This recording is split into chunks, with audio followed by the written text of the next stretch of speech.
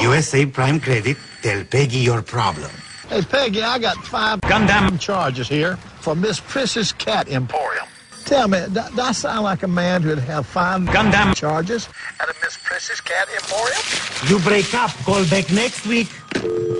I'm not too old to find you, son.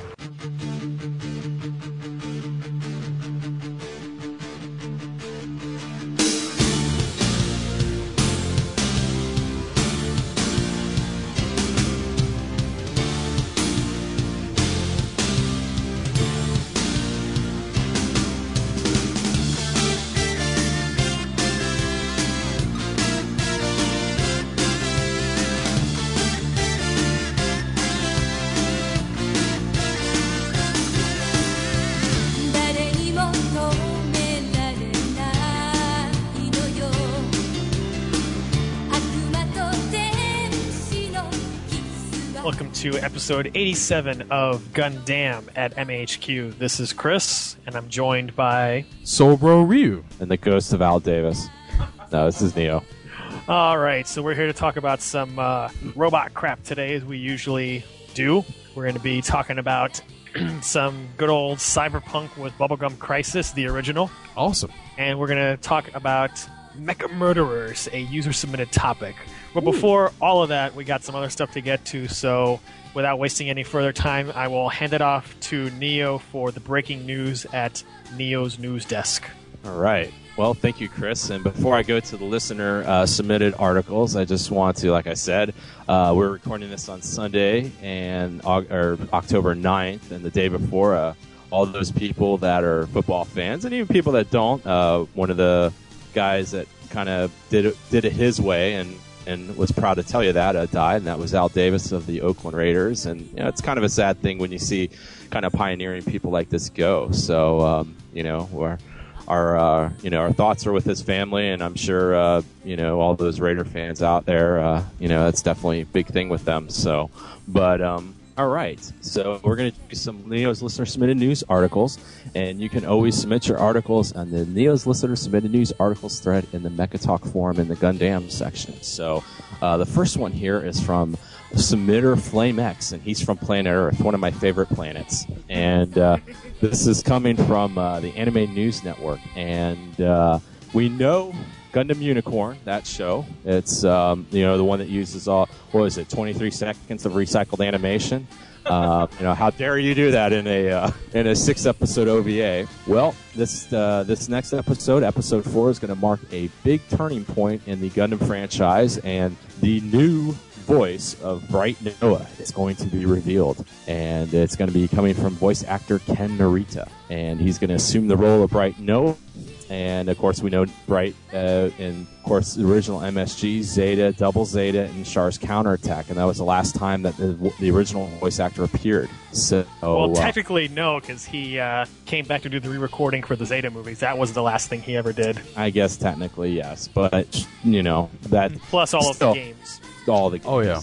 So, but... this is going to be a big thing, and I know Chris and Soulbro know about voice actors. Anything you know about this guy, or he's Orenji-kun.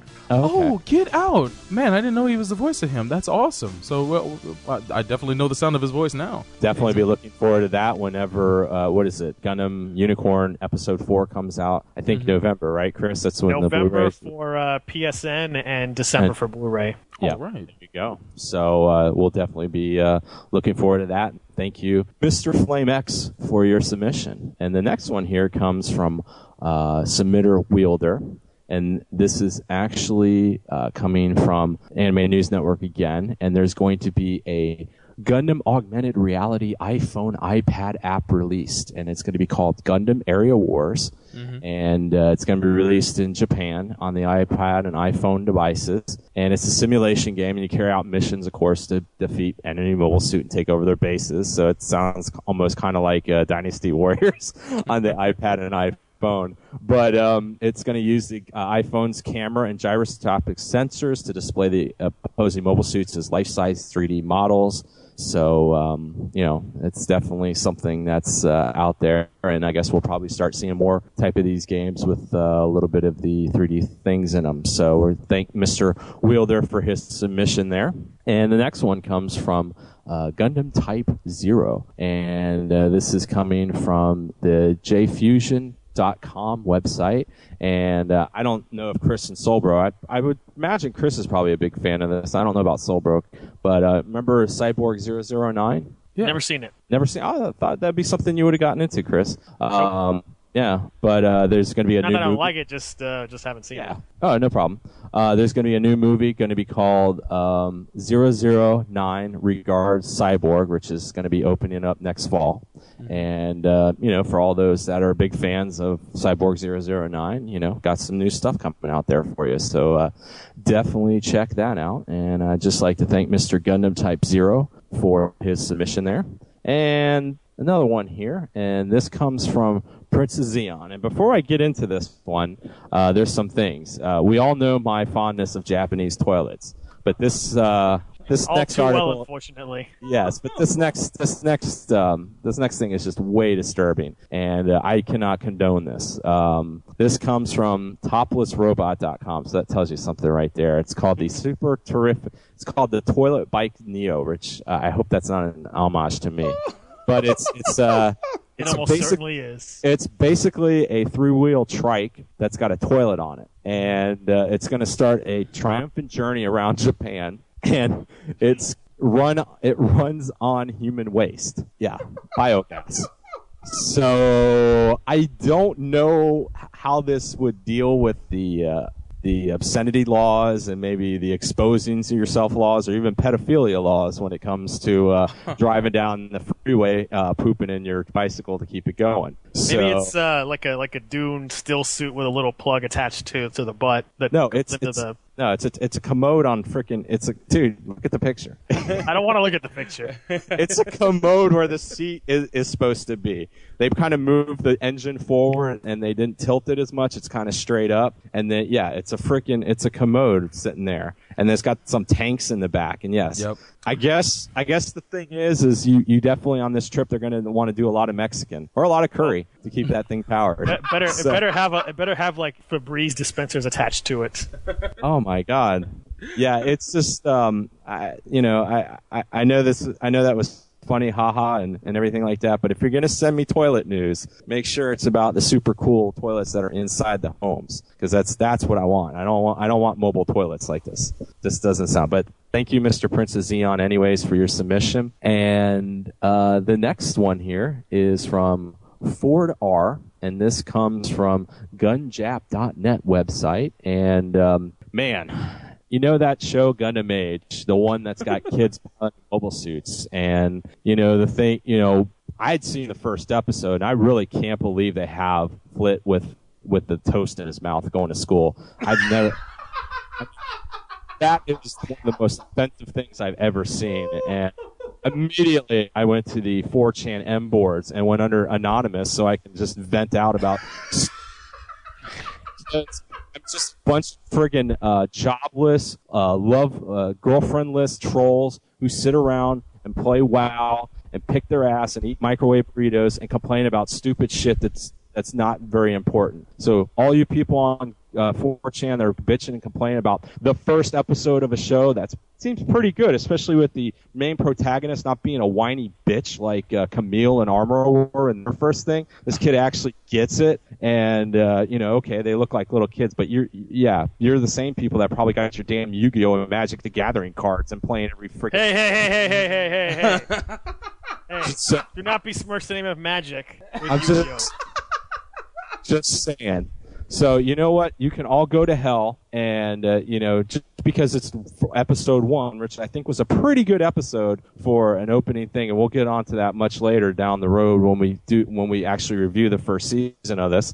But back to Mr. Fort Ard's article here. Sorry about going off on a tangent there. Did you? I didn't know this was Fox News, where you just mix in your your editorial with the news. What kind of racket you got going on here? Just be glad this wasn't a video podcast, because I'd have my old man glasses with my chalkboard, and somehow I'd link this to Thomas Jefferson and what he originally thought was supposed to go in the Constitution.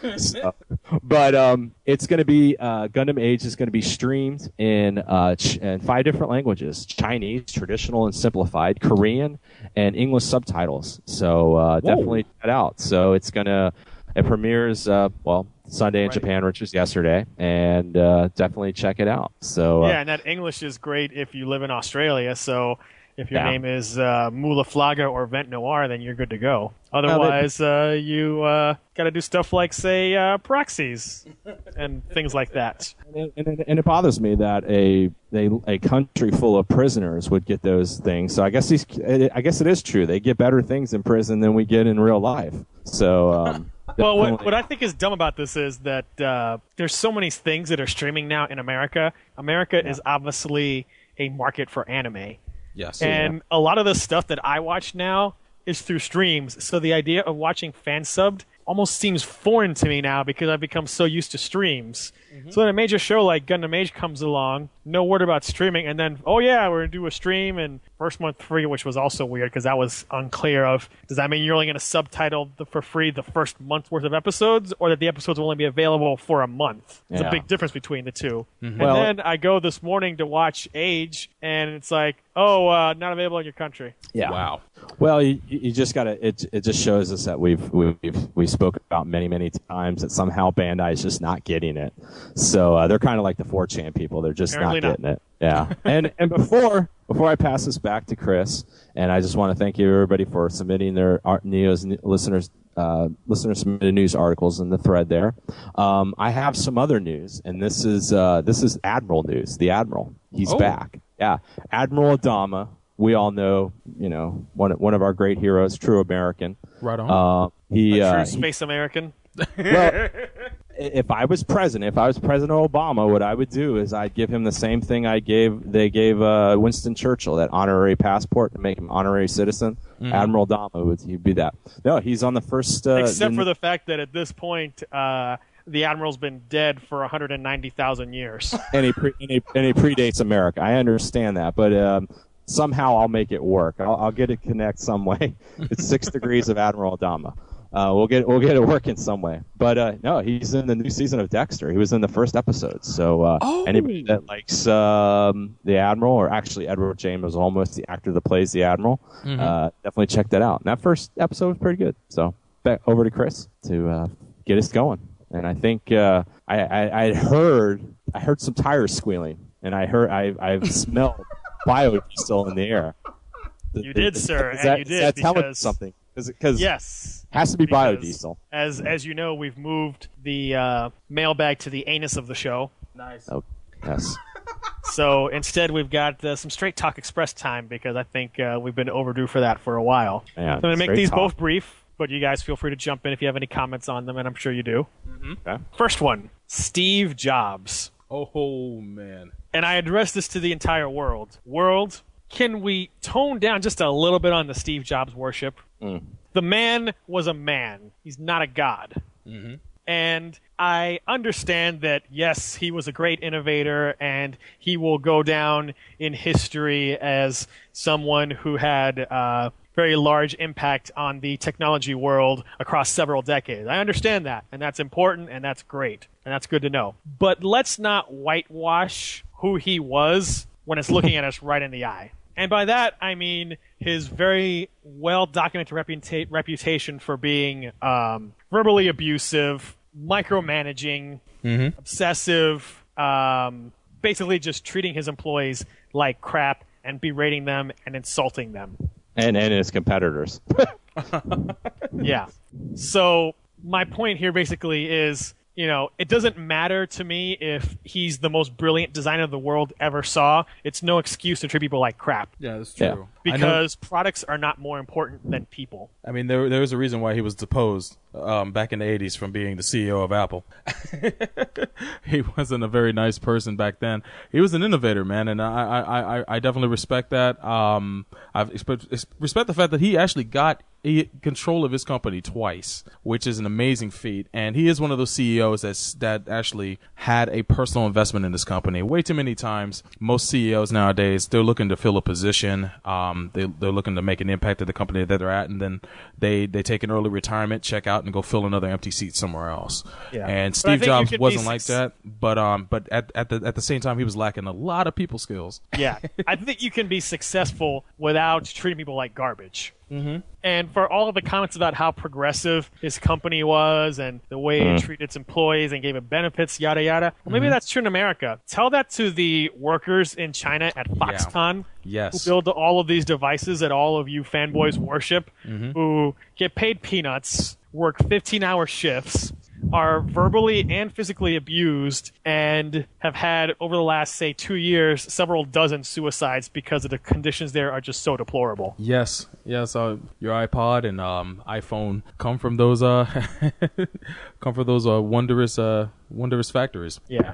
And then on top of that, for all of his billions, Jobs was not very philanthropic at all. No, unlike his biggest competitor, Bill Gates, who gives out oodles of money Billions. every year. Yeah, which is pretty much his job now. That's pretty much what he does. He runs the. Well, it's because even though it's weird about Bill Gates, he divests his holding in Microsoft so much, but he's so vested and he's got such a return on investment that he actually can't sell his shares quick enough, and he can't divest his money and give it out as much, because it's almost a break even. The amount that he gives out every year he pretty much makes because of the way his investments are set up. So he can't even do it quick enough. So, yeah, I mean, ask the state of Washington what they think of Bill Gates when it comes to, like, their education system and stuff like that. and compare ask them to little children in Africa, where he's trying to eradicate malaria and other crap like that. Yeah, because I don't really remember Steve Jobs being the face of the Bay Area for their education system, and just donating or giving things at a deep, giving your computers at a deep discount doesn't really count. and this course, is coming. We don't know what's in his will, so maybe there's something that he's going to leave X amount of money to some charity. But throughout his life, nothing precluded him from doing that, and he didn't. Yeah. I mean, he did reinvest his money into his own company, but I never saw him as a big philanthropist. Right. He did that to avoid paying a dividend too. Yes. They don't like paying dividends, because I think the last time I saw, they have something like $60 billion in cash sitting there, and for all those fanboys that sit there and they buy Apple stock, yeah, it's great to have a stock that's appreciating up through the roof. But, a company like that, you should also get some dividend checks, especially when they're sitting on a ton of cash. But my thing about this whole, I agree with Chris. I think we have to put it in kind of perspective. Yes, he was an innovative person when it came to his designs, and also as a marketer. I mean, let's be honest, this is a man that made people believe they needed an iPad when in all actuality they didn't need it. And and that's part of his success there too, is the fact that he's able to create these innovative products, but he's actually able to make people believe that they need them and will spend their money blindly to get them. I mean, we all know people, and we've met people that don't have really a pot to piss in, but they got the brand new iPhone or iPad. And just look at college campuses across the country, and you'll see that. And or Full Sail, go there, and you'll see that. But I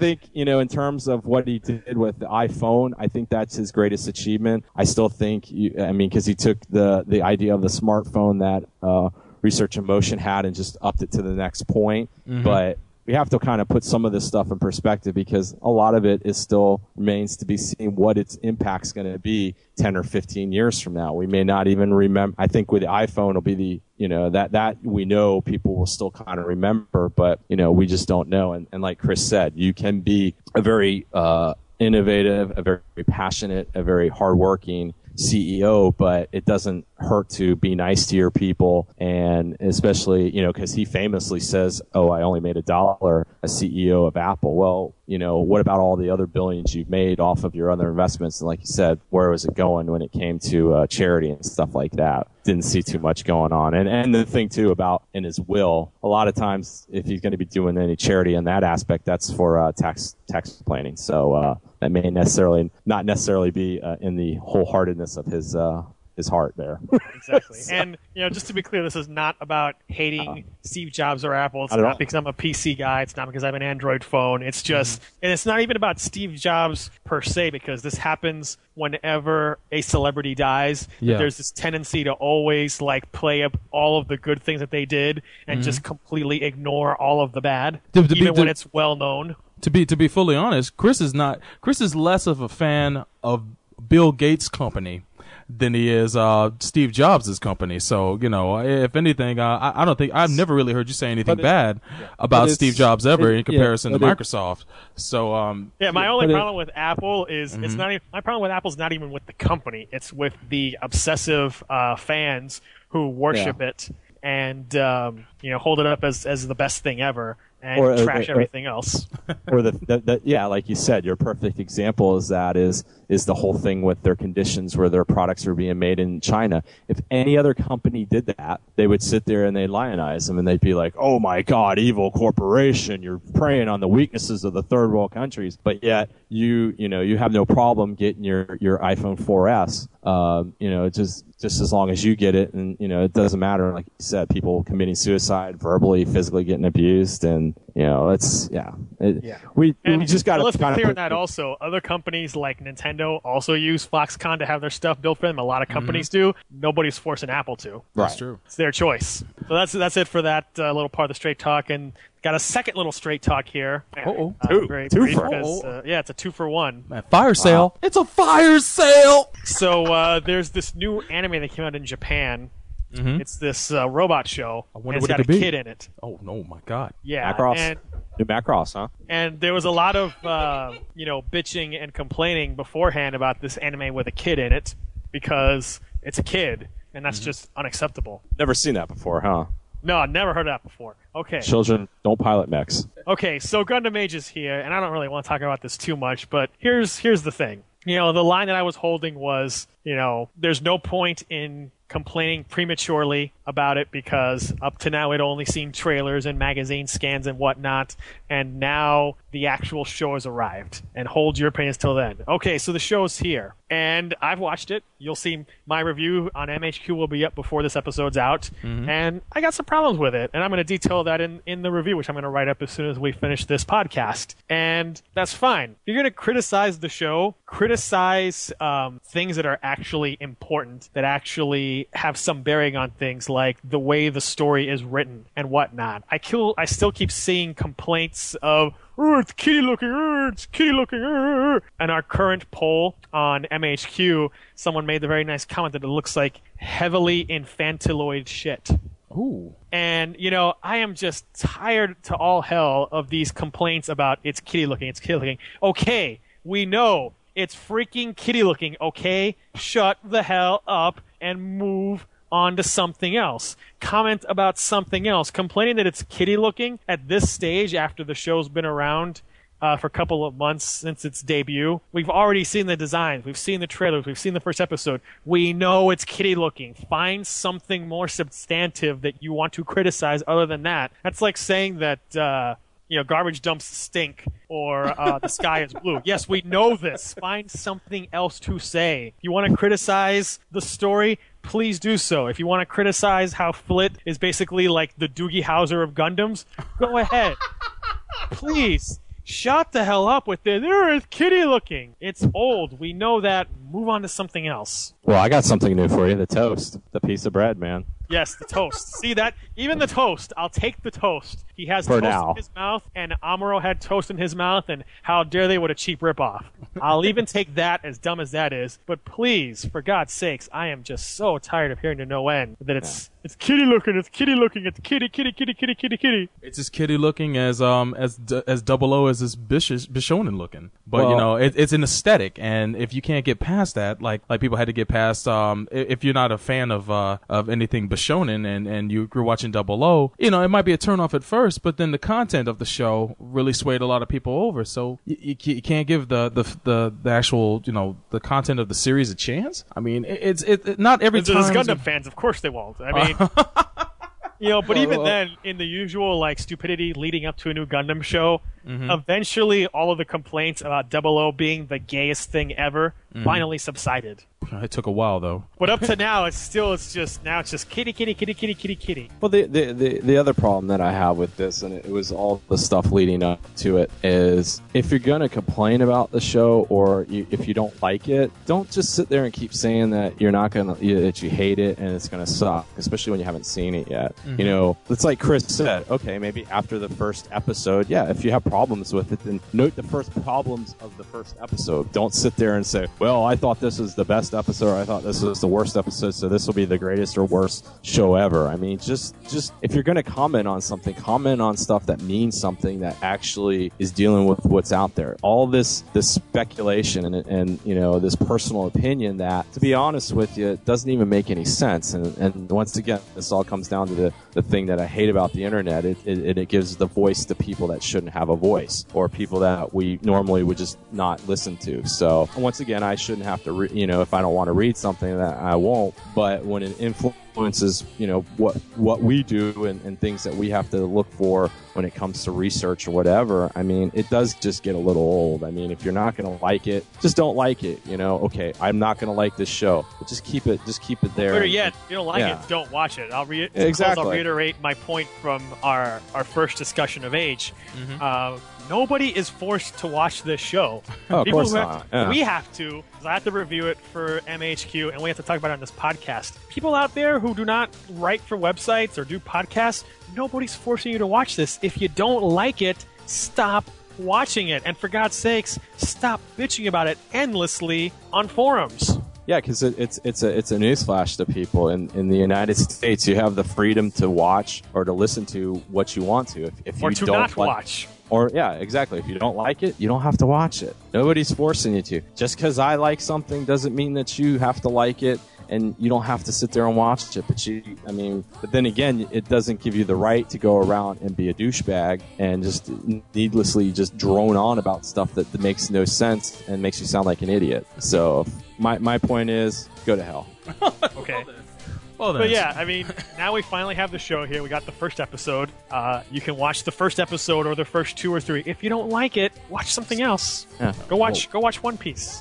Go watch Persona 4. Go watch anything. You don't have to watch Gundam Age if you don't like it. Yeah, well, waste your time. I mean, if you're predisposed to hate it and everything about it just because of how it looks, and you know that nothing else in the show is going to sell you, then why waste your time and watch something that you know is just going to infuriate you? It's just stupid. It's dumb. Yeah, there's no need to be a douche about it. I mean, it's not very encouraging when the first comment I see on this MHQ poll is, "Oh, it's heavily infantiloid shit." I mean, that's just stupid. That's childish. Make that sort of comment. So please control yourself. Chris, we've done all we can. I think we have. So that wraps up this 2-for-1 Straight Talk Express, and we'll take a quick break, and we'll be right back. You're listening to Gundam at MAHQ.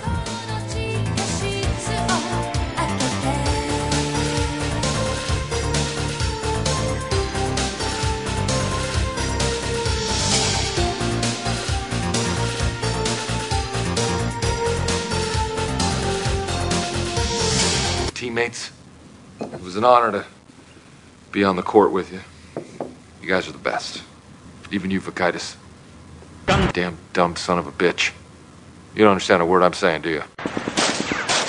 I can't believe Game & Warfare gave Gears of War 3 a 9.4. Ugh, those guys have rocks in their head. It clearly deserves at least a 9.6. Bro, why do you even care? Modern Warfare 3 is a far superior game in every way. You guys are still playing with your consoles? You need to fully immerse yourself in true PC gaming. Are you sick of nerd ragers making you feel like your games don't matter? Or do you feel like professional game magazines have sold out and only cover major releases? Sure you are, so join us here at SecondOpinionGames.com and let us make your video game conversations fun again. Our main podcast focuses on all gaming news, big and small. And don't forget our other podcasts where we talk about video game collecting, fighting games, the best games you never played, and other just mindless and mindful ramblings that entail what our main focus is. Let us be your first stop in Second Opinion. So stop by SecondOpinionGames.com. You can also find us on iTunes and Stitcher Radio. Just how outrageous are the hosts of the Anime Addicts Anonymous podcast? Bulma, brief. from Dragon Ball Z is such a tease. Anime. You're gonna go over to Master Roshi's house every day, wearing your little short shorts, your little sexy tops. Addicts. But you're not gonna let him tap that ass, even though he wants to tap it and he gets nosebleeds all the time. Anonymous. He's 500 years old. The man can't die till he gets laid. Let the man rest in peace. All I gotta say is Master Roshi's sperm count is over 9,000. Podcast. Don't miss a moment. Tune in at aaapodcast.com and iTunes. I have something here for you. Your father wanted you to have this when you were old enough, but your uncle wouldn't allow it. He feared you might follow old Obi-Wan on some damn fool idealistic crusade like your father did.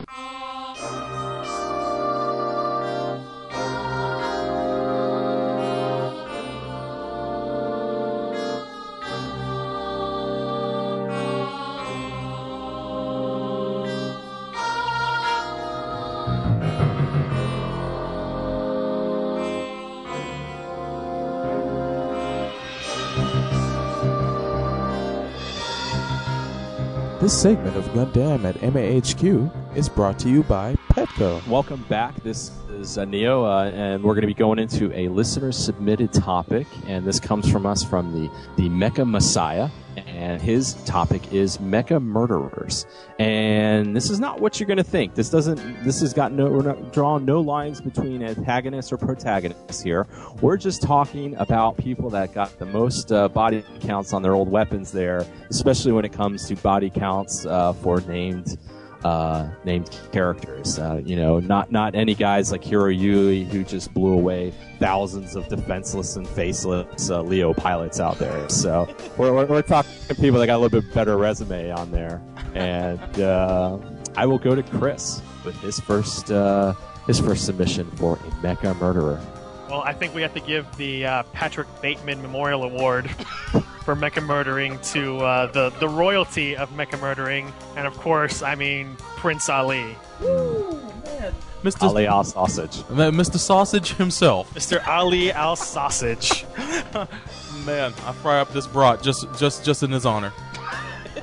from 00, because I don't think anyone I've seen in a mecha show who gets as many named kills in a short period of time as this guy does. Yeah, because if you really think about it, when it comes to his face time in both seasons, maybe a little bit less than you would normally have in a character like him in previous shows. So yeah, he had a lot of face time in Season 1, was virtually not there in Season 2, but boy, when he was there in Season 1, did he kill a lot of people. I mean, let's look at the kill list. He killed Laguna. Right.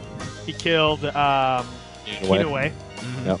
He killed Michael and Johan Trinity. Right. Yeah. Rich, before we go on, which is the best series of kills ever, because as he shows up, and the three Trinities are there, and I think it's Michael with his little knife is there. He's like, "Hey, who are you? What are you gonna do?" Ali, just all cool, just pulls out his revolver, shoots him in the heart, and then tells Johan, "Hey, get in your suit. We're gonna duke it out." And then he kills him. So, and then messes with Nina later on in Season 2 with all the things he says. That man clearly likes to toy with his food. So he not only physically killed her two quote-unquote brothers, but actually kind of mentally raped her in the head. So and made her even more screwed up than she already is. Yeah, exactly. Of course, he killed the original Lock-On Stratos. Yes, he got himself a Meister, man. Tagged a Meister, and I'm sure I'm forgetting other people that he's killed, because he killed a lot. Of course, just a bonus, he burned down Azadistan. Yeah. He brainwashed little children, one being Setsuna, and had them kill their parents. Yep. Before they go on a holy little jihad with him. Yeah. Who else did he kill? I get the impression I'm missing people that he's killed other than what I've already mentioned. Didn't he kill? No, that was Laguna. Well, he killed Laguna. Yeah, I know, but I was saying I thought he killed somebody else that was within the government in that first season. So it's just tough because that second season was so bad, it kind of scars it for you. So it's like it outweighs the good of the first. Yeah, but now 00 Season 2 is no longer the worst Gundam since ever because now we have Age. Age episode 1. All right, actually, Age fan scans from 2 months ago. That's what made it the worst. So definitely Ali, because how many times do you see someone who kills so many named characters? And the thing about him is we've had cold-blooded killers in Gundam before, but it's like this guy really just exuded. He just was just part of him. I mean, the whole friggin' because he admits he loves to kill. Yeah, the crazy thing to Kinue before she goes on her last ride. It's like, man. So then he kills her. Then in the next episode, he tags both of the Trinities within 5 minutes of each other, and then 2 episodes after that, he kills Lock-On. Yeah. Jesus, I mean, the guy's just unstoppable. Serial, man. and like you said, he did the one thing that no one else could really do in that show. He killed a Meister. Yeah. No one else got the Meisters except. Well, the closest anyone got was when Team Patrick went and he blinded Lock-On. Mm-hmm. Yeah, that's the closest. But he didn't finish the deal. He didn't seal the deal on that one. He didn't seal the deal. But and let's not forget that I guess this could sort of count as named kills. Mm-hmm. That since Ali was the head of the KPSA, he was responsible for the bombing that killed. The Delandis. Yes. Yeah. Yes, he was. Papa and Mama and sister too. So. And make sure let's more kills. Let's make sure to let the people know that even though he did kill Lock-On, it was almost a double KO. It was almost. Yes, he did almost get number 2 as well. Almost. Yeah, but anything else on Prince Ali, Mr. Sausage? No. Aside from him being stone cold, no. Nothing more on Prince Ali. Murderous he. Murderous sausage vendor. Mm-hmm. All right, Solbro. Let's hear what you have to say. And no Street Fighter, guys. Oh, man.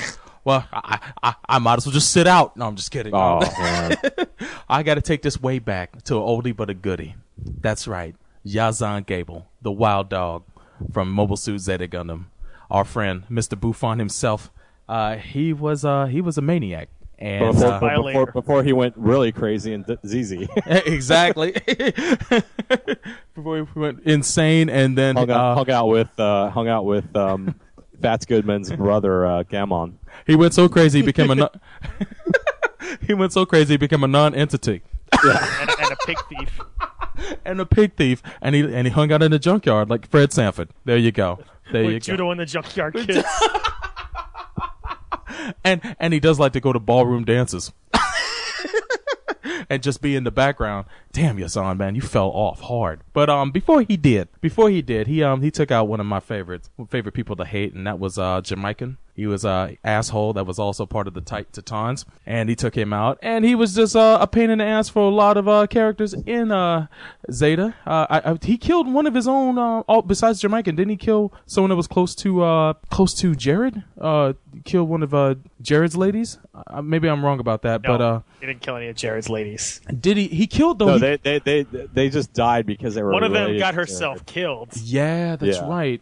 And he, I don't think he had anything too kind to say. Did he kill Apali Bay, or was that that was Jared? That was Jared. That was Jared. Yeah. Yazan, I think, aside from killing Jamaican, which is a great moment in Zeta Gundam, ooh, is it notable for the temper tantrum he has when he's in his suit and he's beating the crap out of I think it's Sarah's Hyzak. He says that he doesn't want to be around crappy old mobile suits piloted by like little dolls. Yeah, because I mean Yazan is old school. He fought in the 1 year war, so he knows what combat is, and he's used to fighting with grown ass men. So fighting alongside of course, children. Let's not forget that he tagged cats. Yes. Yeah. Yes. That was a great moment. Oh. Great moment in Gundam history, right there. Neo stood and applauded. And he hit the quick rewind on the remote control. Actually, I had a tear of gratitude come out, stream out of my eye. It was blood red, of course, but it was a tear of gratitude. And let's not forget, by firing into like the shrapnel of the Pallas Athene. Wasn't he the one who basically killed Emma? Oh yeah, Remember correctly? It was. Because he blasted that wreckage, which then got her in the gut, and then Camille showed up with his sword of anger, sliced and diced the Hammurabi, and then Yazan flew away in the escape pod. What a killer! What a killer! So there you go, right there. Three named characters. He killed her with a trick shot, son. Well, she was kind of stupid though for getting That that's too. what she was- No one's like, why the fuck did you get out of the cockpit for no reason? Oh, Emma, what happened? She had her space madness at that point. Oh, space madness. Space madness. But yeah, Yazan, man, he exhibited so much potential of being just a Could have murdered maniac. so many more. Man, Patrick Bateman would pat him on the back, but then he lost his shit in Double Zeta. What can you do? I just love the whole sequence when he sets. Well, let's up not forget in Double the Zeta, Michael. he still at least got some kills because Yeah. he got Saigusa. He was still sharp in the first app, man. He still was holding it down, and then Well, after the that, second app because What- first app was that was the second Mobile app? Suit roll call. oh yeah, that's right. Oh, I blocked that episode out. Yeah, well, okay. I need to see So there it you go. once. 4 named characters, all done in by Yazan across 2 series. Oh, before he became a lame. All right. What do you- Anything else, Yazan? No, we're good. We're good. Well, I'm going to take it even older school. Well, no, it's around the same time. No, Go ahead. it's older school by a couple of years. And this is just not one person. It's a whole cast. Oh shit. The cast of Adeon. Because they all ended up murdering each other.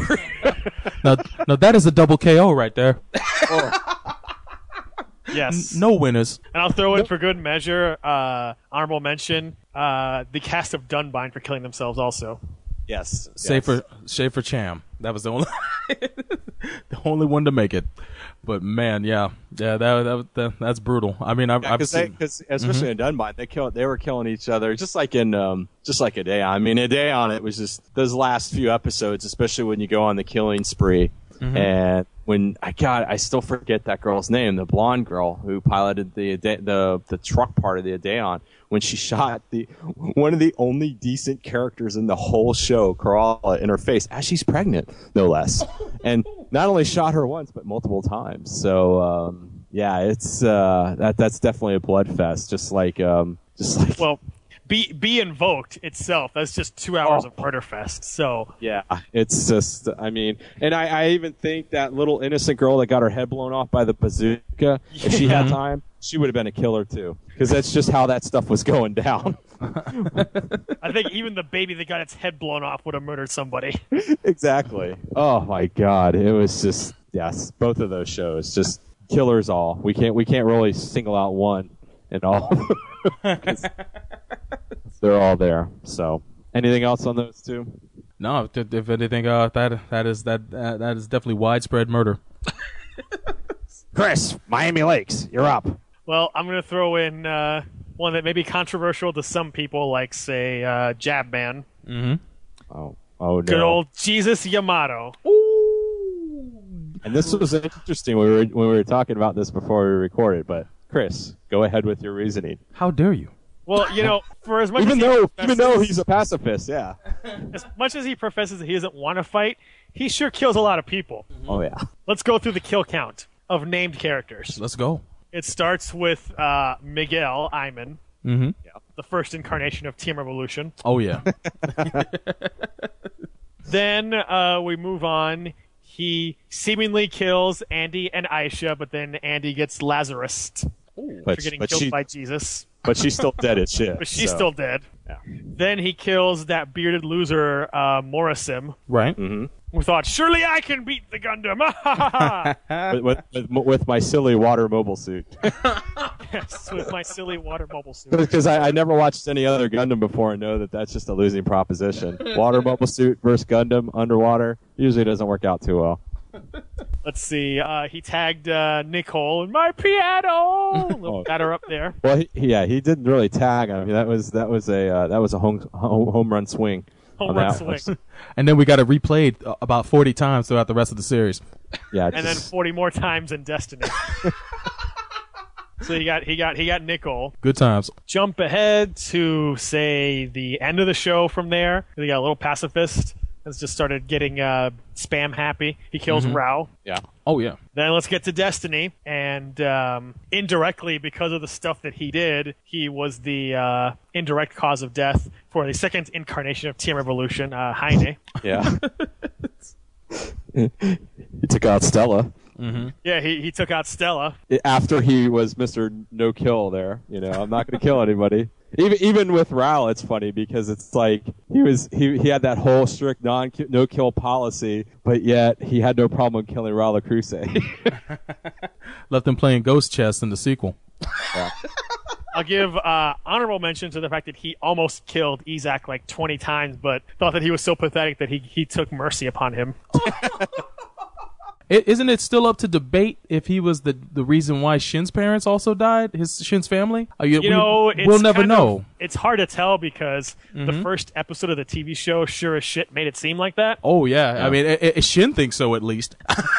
Well, not really, because he never once talks about Freedom killing his parents. Yeah, he was just pissed.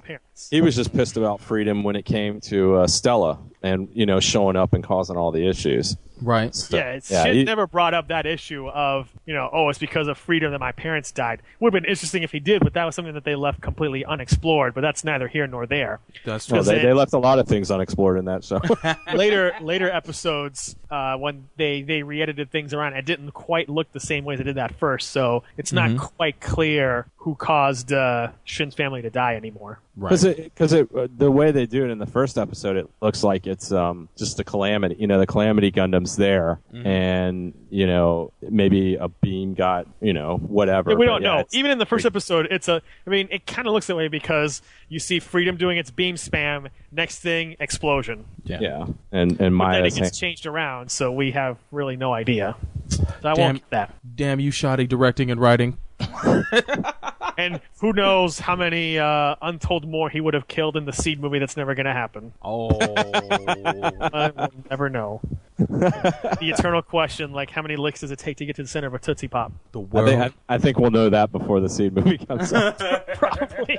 Because I think there have actually been websites devoted to people counting how many licks they did to get to the center of a Tootsie Roll Pop. So, and just a disclaimer for Jabman out there, because I'm mentioning Jesus Yamato in the same company as Prince Ali and Yazan and all of this stuff, doesn't mean that I'm calling him a villain. We're just doing a cold-blooded examination of murderers, regardless of morality or moral justification. Yeah, just because you're on the winning side doesn't necessarily mean that you weren't a murderer. All right, anything else on Jesus Yamato? Because we don't want to anger Jabman anymore than we already have. He might come back and say that he won some debate somewhere. Oh, snap. Yeah. Guess he never has to worry about running for president, huh? Soul Bro. All right, I guess my second pick. They're not so old. They've only been around for a while, but this time we're talking about a pair. We're talking about the Frost Brothers. Those guys from After War Gundam X. And that's the show we endlessly hype. That's not as good as it really is, right? I know it. According to 4chan, suckers. Frame that quote. Yeah, the Frost Brothers, man. They not only would kill the opponents, they kill their own people. Actually, I think they killed more of their allies than they did enemies. Yeah, pretty much, man. They probably hold the record. They did, yeah. Because really, if you really think about it, all the named people on the Freedom side, nobody really died. It was just like, because they got that one episode where they got all the new types when it was just like, are you a new type? We'll hire you. And then it was just like, oh, you're too good. You were what? Yeah, there was that one guy. It's like, I survived. I became a new type. Oh, you did? Too bad. Boom. Who else did they kill? They killed that guy Imzat on that island before Garrett blew it up. Bloodmount or whatever that guy's name was? They killed Bloodman and Zidel. Oh, man. Revolutionary Army. They killed that woman from the New Type Research Facility. Yes, that's definitely a notable kill right there. they killed like all of those guys from the new UN who were opposing Bloodman. Some of them had names, I think. Yeah. At the very least, even if the Frost brothers don't get the record for most murders, which they probably do, they at least get the record for being biggest traitor villains. Yeah, they were on their own side. Clearly. Yeah, really. They knew how to walk the line, but at the same time, man, those are some agenda having mofos right there. They did. Lord help you if you call them Category F. Ooh, man, they were professional knife twisters. But yeah, man, the Frost brothers, and much like Yazan Gable, they got off light. At least they didn't fall into obscurity as much as Yazan did, but they just got canceled. They just got canceled. They got to walk away from all that murder. Who knows how many more they would have killed if Gundam X had 10 more episodes like it was supposed to. The what if of that bloodbath at the end? Oh my God! You know that was going to be some nasty S. Absolutely, but yeah, that's mine. The Frost brothers. All right. Well, anything else on the Frosts there? No. Nope. Well, mine is, and in our reality now, he's still dead, but he caused the death of a lot of people. Oh, he and did. That's Lelouch, Lamperouge, or Lelouch v. Britannia. Because, once again, like we said, even though he's still probably more the biggest anti-hero there is of recent memory for some of these shows. I mean, this is a guy that, like, episode 1 or 2 kills his half-brother, just stone cold, just shoots him in the face, ends up killing his half-sister that he has a little thing for. He causes all the death and destruction using the people that are blindlessly following him behind, to break away from the Britannia Empire. He uses them as bait. He even gets what was that girl, Inoue or whatever, that girl that was like kind of in the first beginning there, and she gets killed. He ends up killing his own father and mother. So, I mean, it's just like the list goes on. I'm sure I'm probably missing stuff. So, Solbro and Chris, jump in there. He caused Shirley's father to die. By doing the little the landslide there in Narita, and he had a name. So, yeah, Mr. Shirley. Mr. Shirley. Whatever her last name was. I mean, the thing that just makes it really bad is the fact. Is the fact that he not only is he murdering people, but a lot of them he's blood related to. I mean, that's how it is in the royal court, man. That gives a new meaning to like family troubles. You know, it just it was just there, and and the fact of that he would just so blindlessly lead these people and just had no problem using them as freaking pawns. Everybody was pawns on deck, boy. Yeah, everybody. Man would collapse cities. And just cause untold murder in order to forward his plans. It's amazing to me, and it doesn't matter how close you are to him. Unless you're one of maybe 2 or 3 people, you may not live if you work for Lelouch. Unless your name is Nunnally or Shirley. Yeah. And even then, he couldn't stop Shirley from being killed. Although we know it was Suzaku who did that, and not Rollo. Not even Callan. Not even Callan was quite safe. Granted, Callan became a very close, very, very, very, very close to the campaign. But But she survived. Yeah. And she ran through the streets with bread in her mouth. No doubt. Can you believe that? Shocking, I say. Man. She had bread in her mouth. That's a cardinal. Going to school. That's a cardinal sin. Thou shall be no bread in the mouth. In a Sunrise show. In the Sunrise show. Is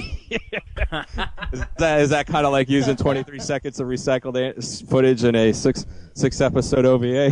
Yes. Damn you, Eiko. Anything else on Lelouch there? No, man. His hands are permanently red. Yeah. And he's at least he's permanently dead. Yeah, no doubt, man. He even orchestrated his own death. Give it up. Yeah, that's true.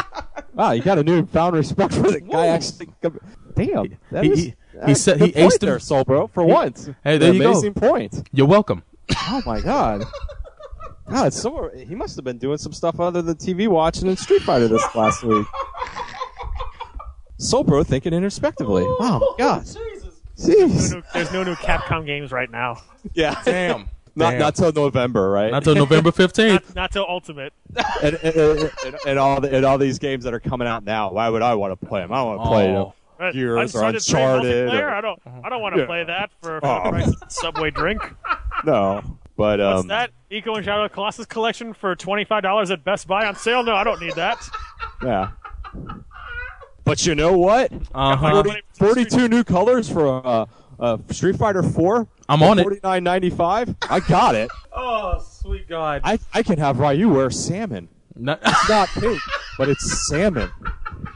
All right, enough about Soul Bro. Somehow it always gets back down to him every day. Yeah, he's such a narcissist. Every day. But anything else on Mr. Lamperouge? No.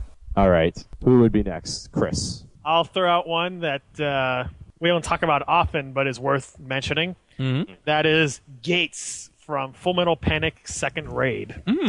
Yeah. Because this guy, not just is he a murderer, he's a psychopath. Yeah. Never a good combination. Man, usually the best combination, actually. Well, yeah, well, I mean, if you want people off, yes, but not a good combination for just being in society. Yeah, not many jobs you can get being a psychopathic murderer. And if I remember correctly, his Japanese voice actor also played Yazan. Oh man, damn! Which just makes it even more appropriate to list them both together. Let me guess, the guy that does Yazan's voice, he's kind of stereotyped as being a psychopathic murderer guy. We need a psychopathic murderer guy. Not necessarily, because he was also Chibode Crockett and the master of Zaku's Gavin Gooney. Yeah, Gavin Gooney, no way. What about wasn't he also in Votoms as well? Probably. I don't remember. I've got to look him up to see who he was the voice of in that. But yes, he was. He was nameless grunt number 42, killed by Cheerio. Sweet. Sweet. But yeah, Gates is just he's the psychopath. He's the very picture of a psychopath. He'll kill anyone on a whim for just saying the slightest thing to upset him. Oh yeah. Shoot. Yeah, he's that touchy. Yeah, he does not kill if that's he doesn't kill. He does not care if it's an ally or an enemy he's killing, because he's just that nuts. He abuses the hell out of those two twins. Oh my God! Yes, he's going so far to bash their teeth out with his pistol.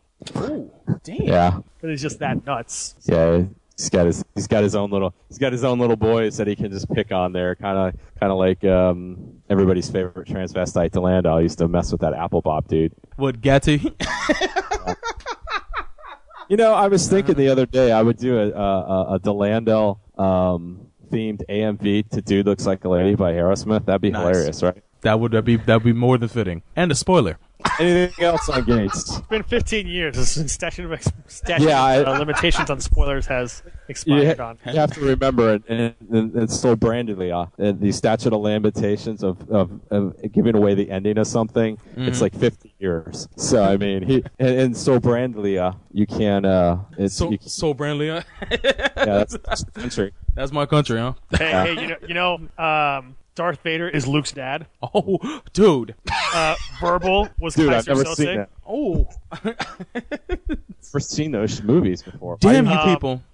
It was Earth all along. Oh, and they blew it up. You never know. Planet of Apes. You never know with George Lucas though, because probably in 15 years, Darth Vader may not be Luke's father at that point. Yeah, this is he true. might change it. Mace Windu. It's Yoda. I am your father. Yes, I am. Your father? Am I? How are liking that you? Wondering how is possible? Terrible. Young boys, good train. Put picture in your head of me and Portman Natalie. You can take off your shoes, young boy. Horrible. Closer. Oh, why did I say that? Oh my God. Shades of Chappelle Show. All right, we're Soul Bro, right? Yeah, apparently. Yeah. I'm gonna name a person that we love to hate, because I guess I'm on the trend of people who got off light, so I might as well say this person.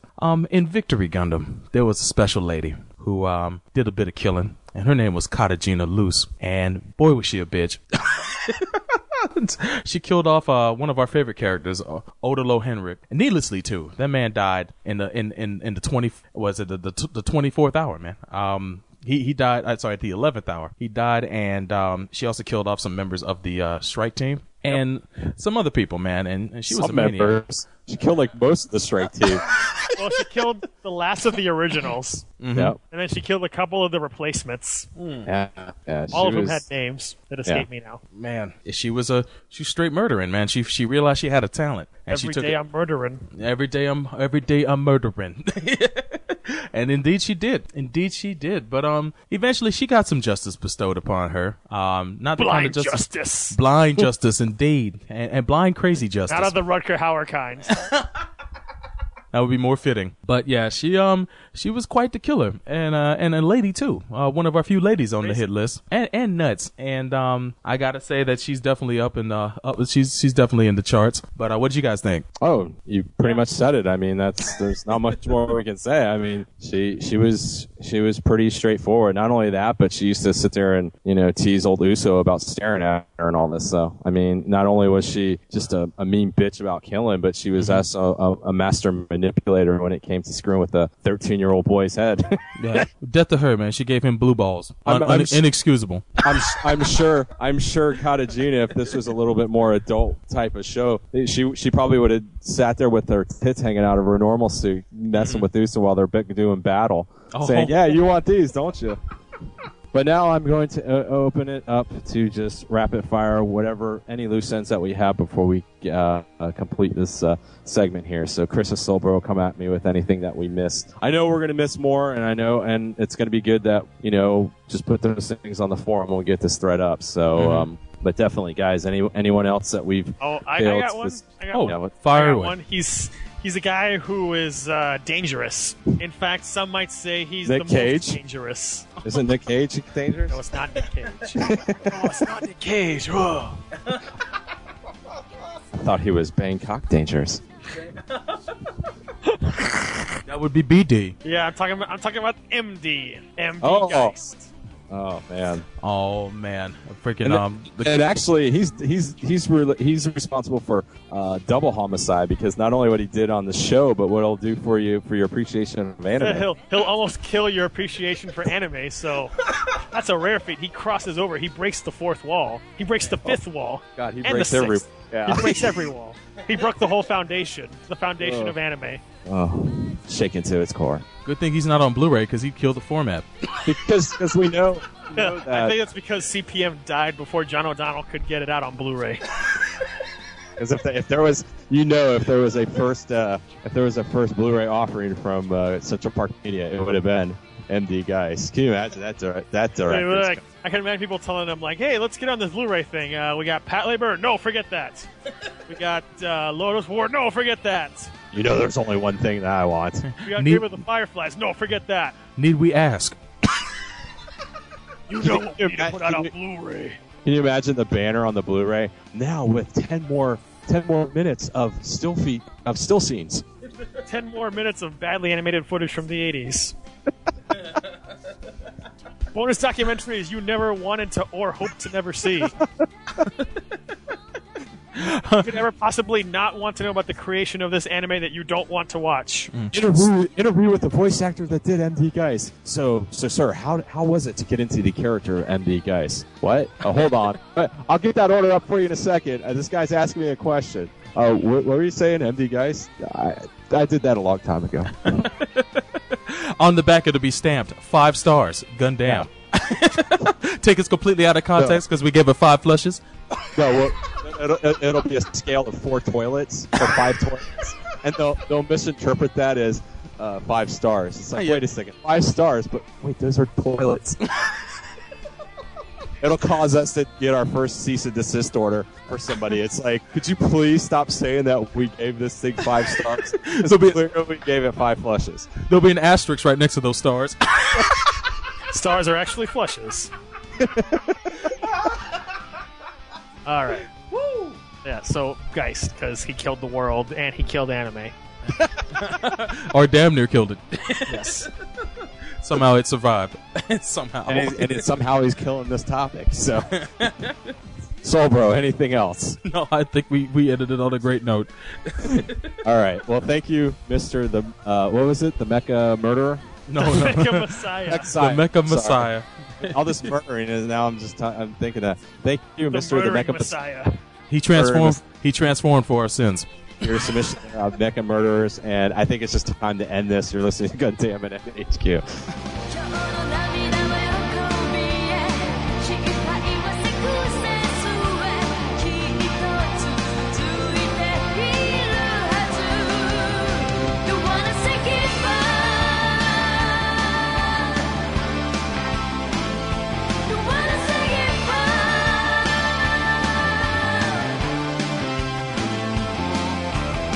Hey, buddy, I'm not paying you to hear your thoughts on life. I'm paying you to sing.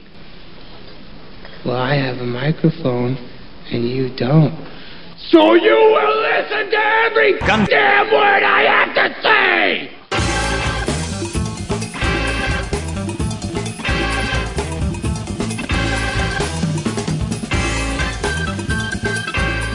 If you're into sports, working out, or just need a new pair of shoes, and you're a proud listener of Gundam at MAHQ, well, we got the thing for you. If you go to Gundam.net, you can click on the Champs banner and receive 10% off a $50 or more purchase by entering the code AFMAHQCH, or 15% off of a $75 or more purchase using the code AFGUNDCH. If you're a fan of the NFL, NBA, Major League Baseball, NHL, college sports, or even stuff like Major League Soccer and a lot of your Premiership soccer jerseys, definitely go to champsports.com for all those needs, and also visit them because they have some great deals on footwear and other products. We, the hosts of Gundam at MAHQ, visit champsports.com for all of our footwear and sporting good needs. You should too.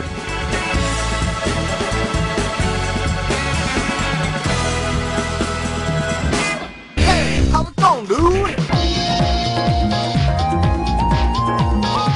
Next time on Shinjuku Fight Club. That's the one thing they didn't change throughout the whole series. Like, all three tournaments, they left the time on infinite each time.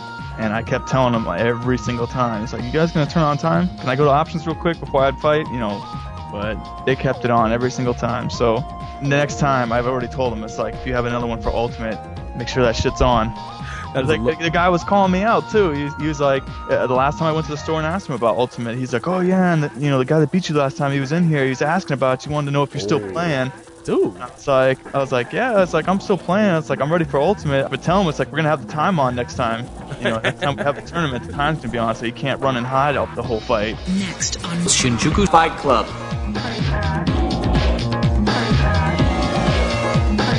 Be tough or be dead, big guy. Ready? Go. Happy birthday. I don't know what to say. Well, you could say thank you.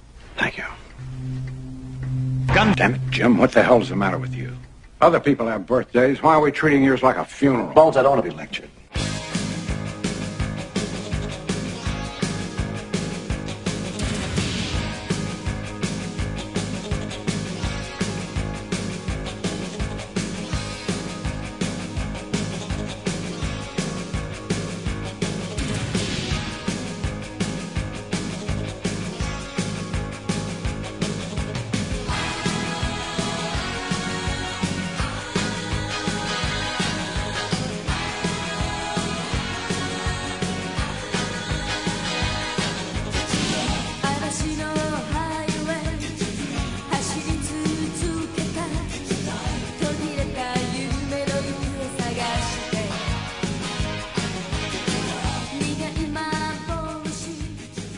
This segment of Gundam at MAHQ is sponsored by Champ Sports. All right, welcome back to Gundam at MAHQ. This is Chris, and right now we're going to jump into a topic that we've made mention of in the past in other episodes in one form or another, but we have yet to talk about this show, which is rather criminal.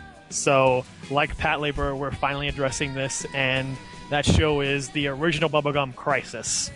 And see, unlike Jabman, we are able to admit our failings in life. We didn't do these sooner, but now we are. So better late than never. Yes. So in this segment, we're going to talk about the original BGC as well as the prequel 80 Police Files, the original 80 Police Files, not the TV show. And we'll give brief mention to Bubblegum Crash. Just because it's from that era. So Bubblegum Crisis is, without a doubt, one of the quintessential 80s cyberpunk anime productions. Right up there on the level with stuff like Megazone 23. Right. This series just bleeds Blade Runner. Yes. In all of the best ways possible. It sure does. I mean, if anything, they mention things by name that are straight homages to Blade Runner. It's no joke. Well, I mean, you got the main character, Pris Asagiri. Her name's Priscilla, but her name is Pris, a.k.a., the character played by Daryl Hannah. Right. She is a rock star, and her band is called Pris and the Replicants. Yep. Reference to Blade Runner. Or, given the English that was involved, sometimes it's rendered as Pris and the Replicants. You've got also this whole issue that was also in Blade Runner and has been in a lot of sci-fi stories of the question of drawing the line between what's human and what's cybernetic. Right. When cyborgs and robots and androids become so human, or people augment their bodies to a certain extent, how do you determine what's human and what's not? Yeah. Is it actually physically being human, or is it a state of mind? Okay, kind of like the whole thing they even talk about in Ghost in the Shell. When do you start, where do you draw that line when it just becomes super fuzzy? Yeah, so in this series, it takes place in the future in the year 2032, and Tokyo has been devastated by an earthquake and it's been rebuilt, and I believe it's called Mega Tokyo now? Yeah, it's just Mega Tokyo. Mega Tokyo.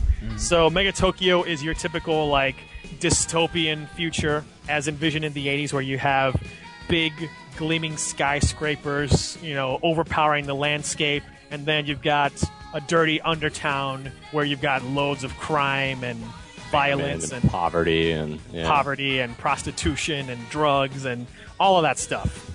Just like you would see in stuff like Blade Runner or Ghost in the Shell or any of these other types of dystopian cyberpunk futures. Yeah. So you have this company called Genome that basically rules Mega Tokyo. They pretty much own the city, literally, with a cybernetic fist.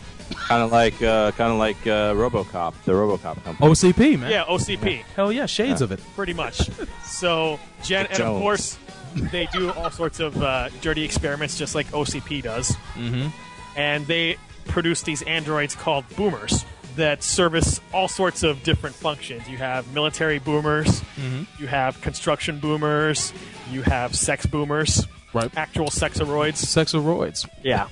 So every once in a while, well, not every once in a while, quite frequently actually, you have boomers going completely berserk. Yeah, they make it sound like it's every so often, but it seems like every other week it's going on. It seems like it happens way too much. Every day there's a boomer going nuts. So the boomers are ultra powerful. Even the sexoroids, for some odd reason. I don't know why you would make sexoroids super strong. Yeah.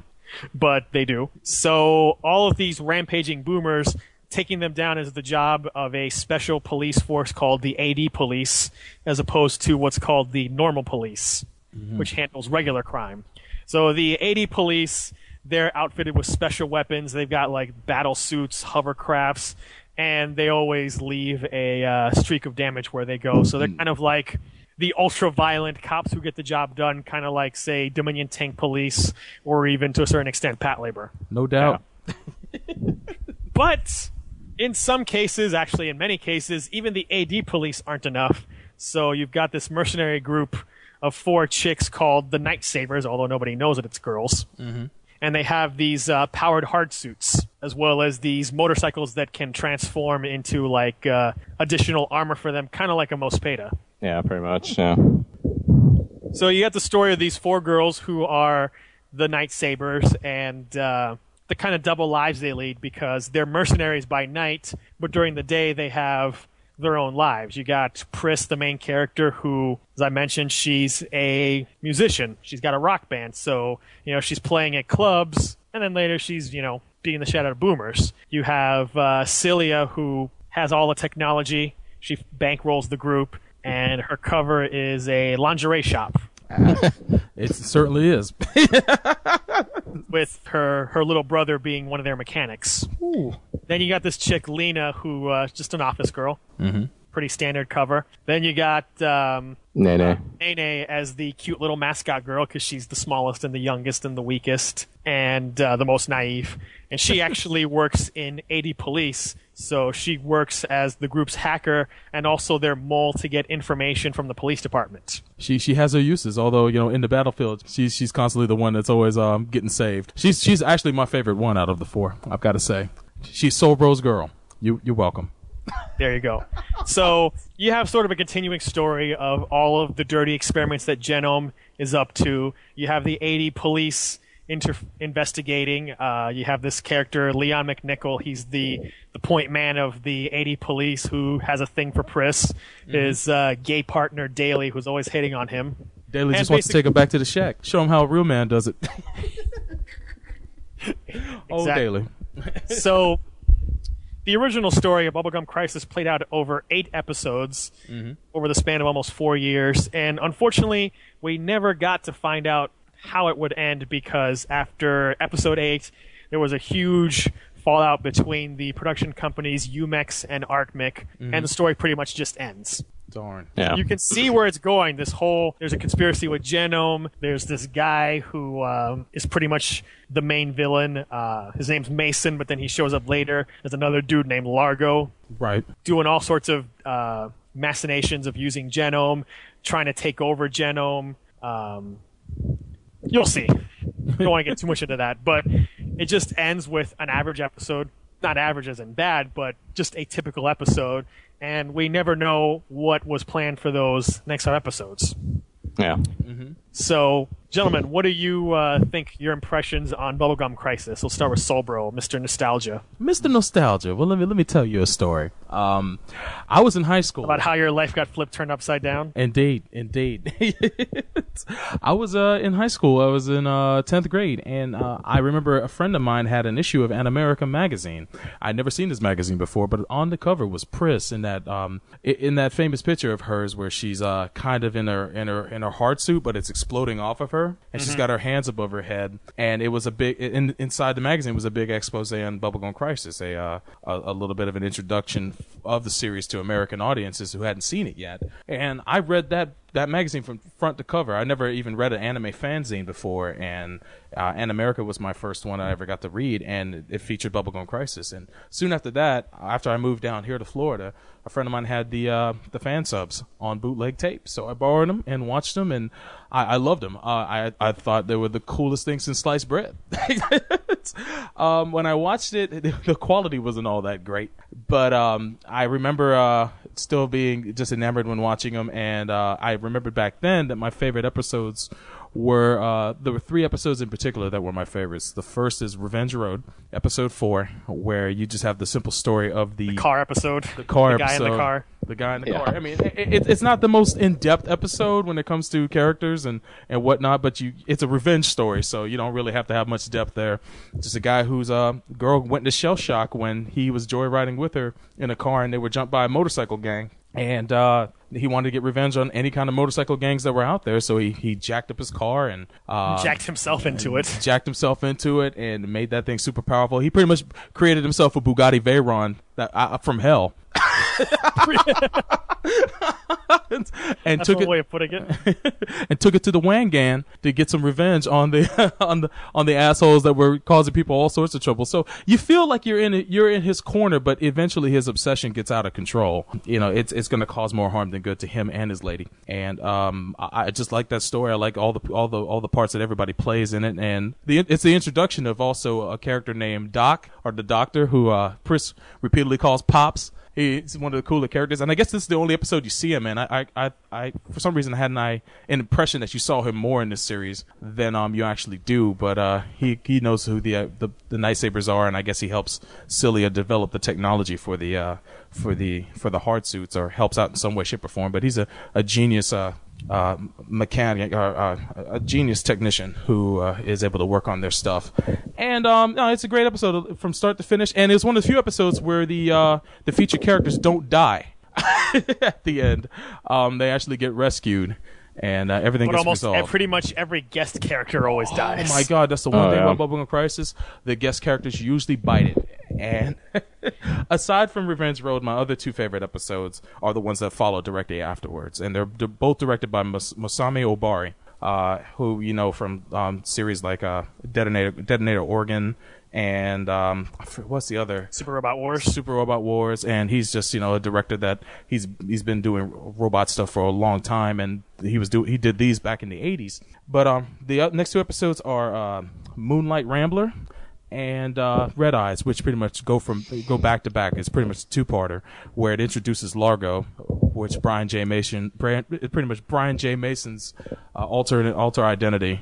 He transfers himself into a boomer body, and he's not that big of a presence in the 5th episode, but in the 6th episode, he is the guy. And the thing I always notice about Obari's work is that he always has some kind of godlike figure as the villain in most of his works, and Largo definitely fits the bill. He also takes his his dress cues from Harvey Dent, the way he dresses.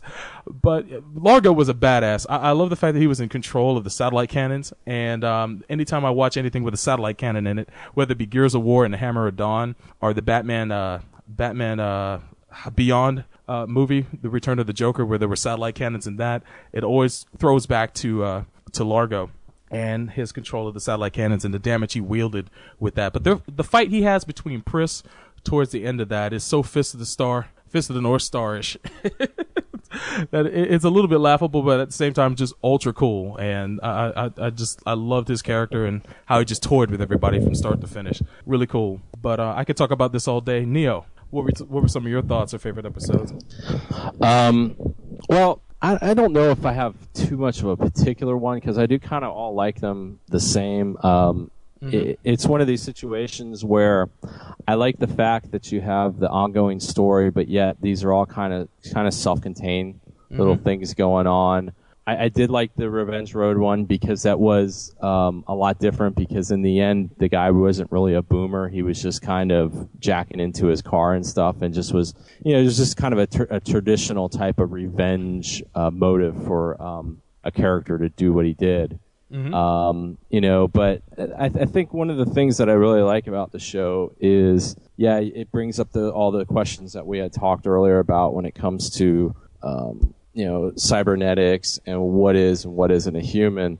But it's just got that typical 80s feel of the daunting corporate entity that's just there in the background and that's involved in everything, and that even the people that are working for it, and even parts of it that are there, that are kind of subsidized by it, they realize that this is kind of an evil thing. And it's funny how with the Night Sabers, in a way, people, and especially with the AD police, especially with Leon and stuff, they understand what their role is, and that something like this is important for this society, because they're involved in everything, and it's almost the Night Sabers are almost there, needed as kind of not necessarily a voice for the people, but just kind of a check and balance with the way that society's going. And of course, it has got that definite 80s feeling of, I guess what was going on at the time in Japan during the 80s, where they were becoming, an economic power.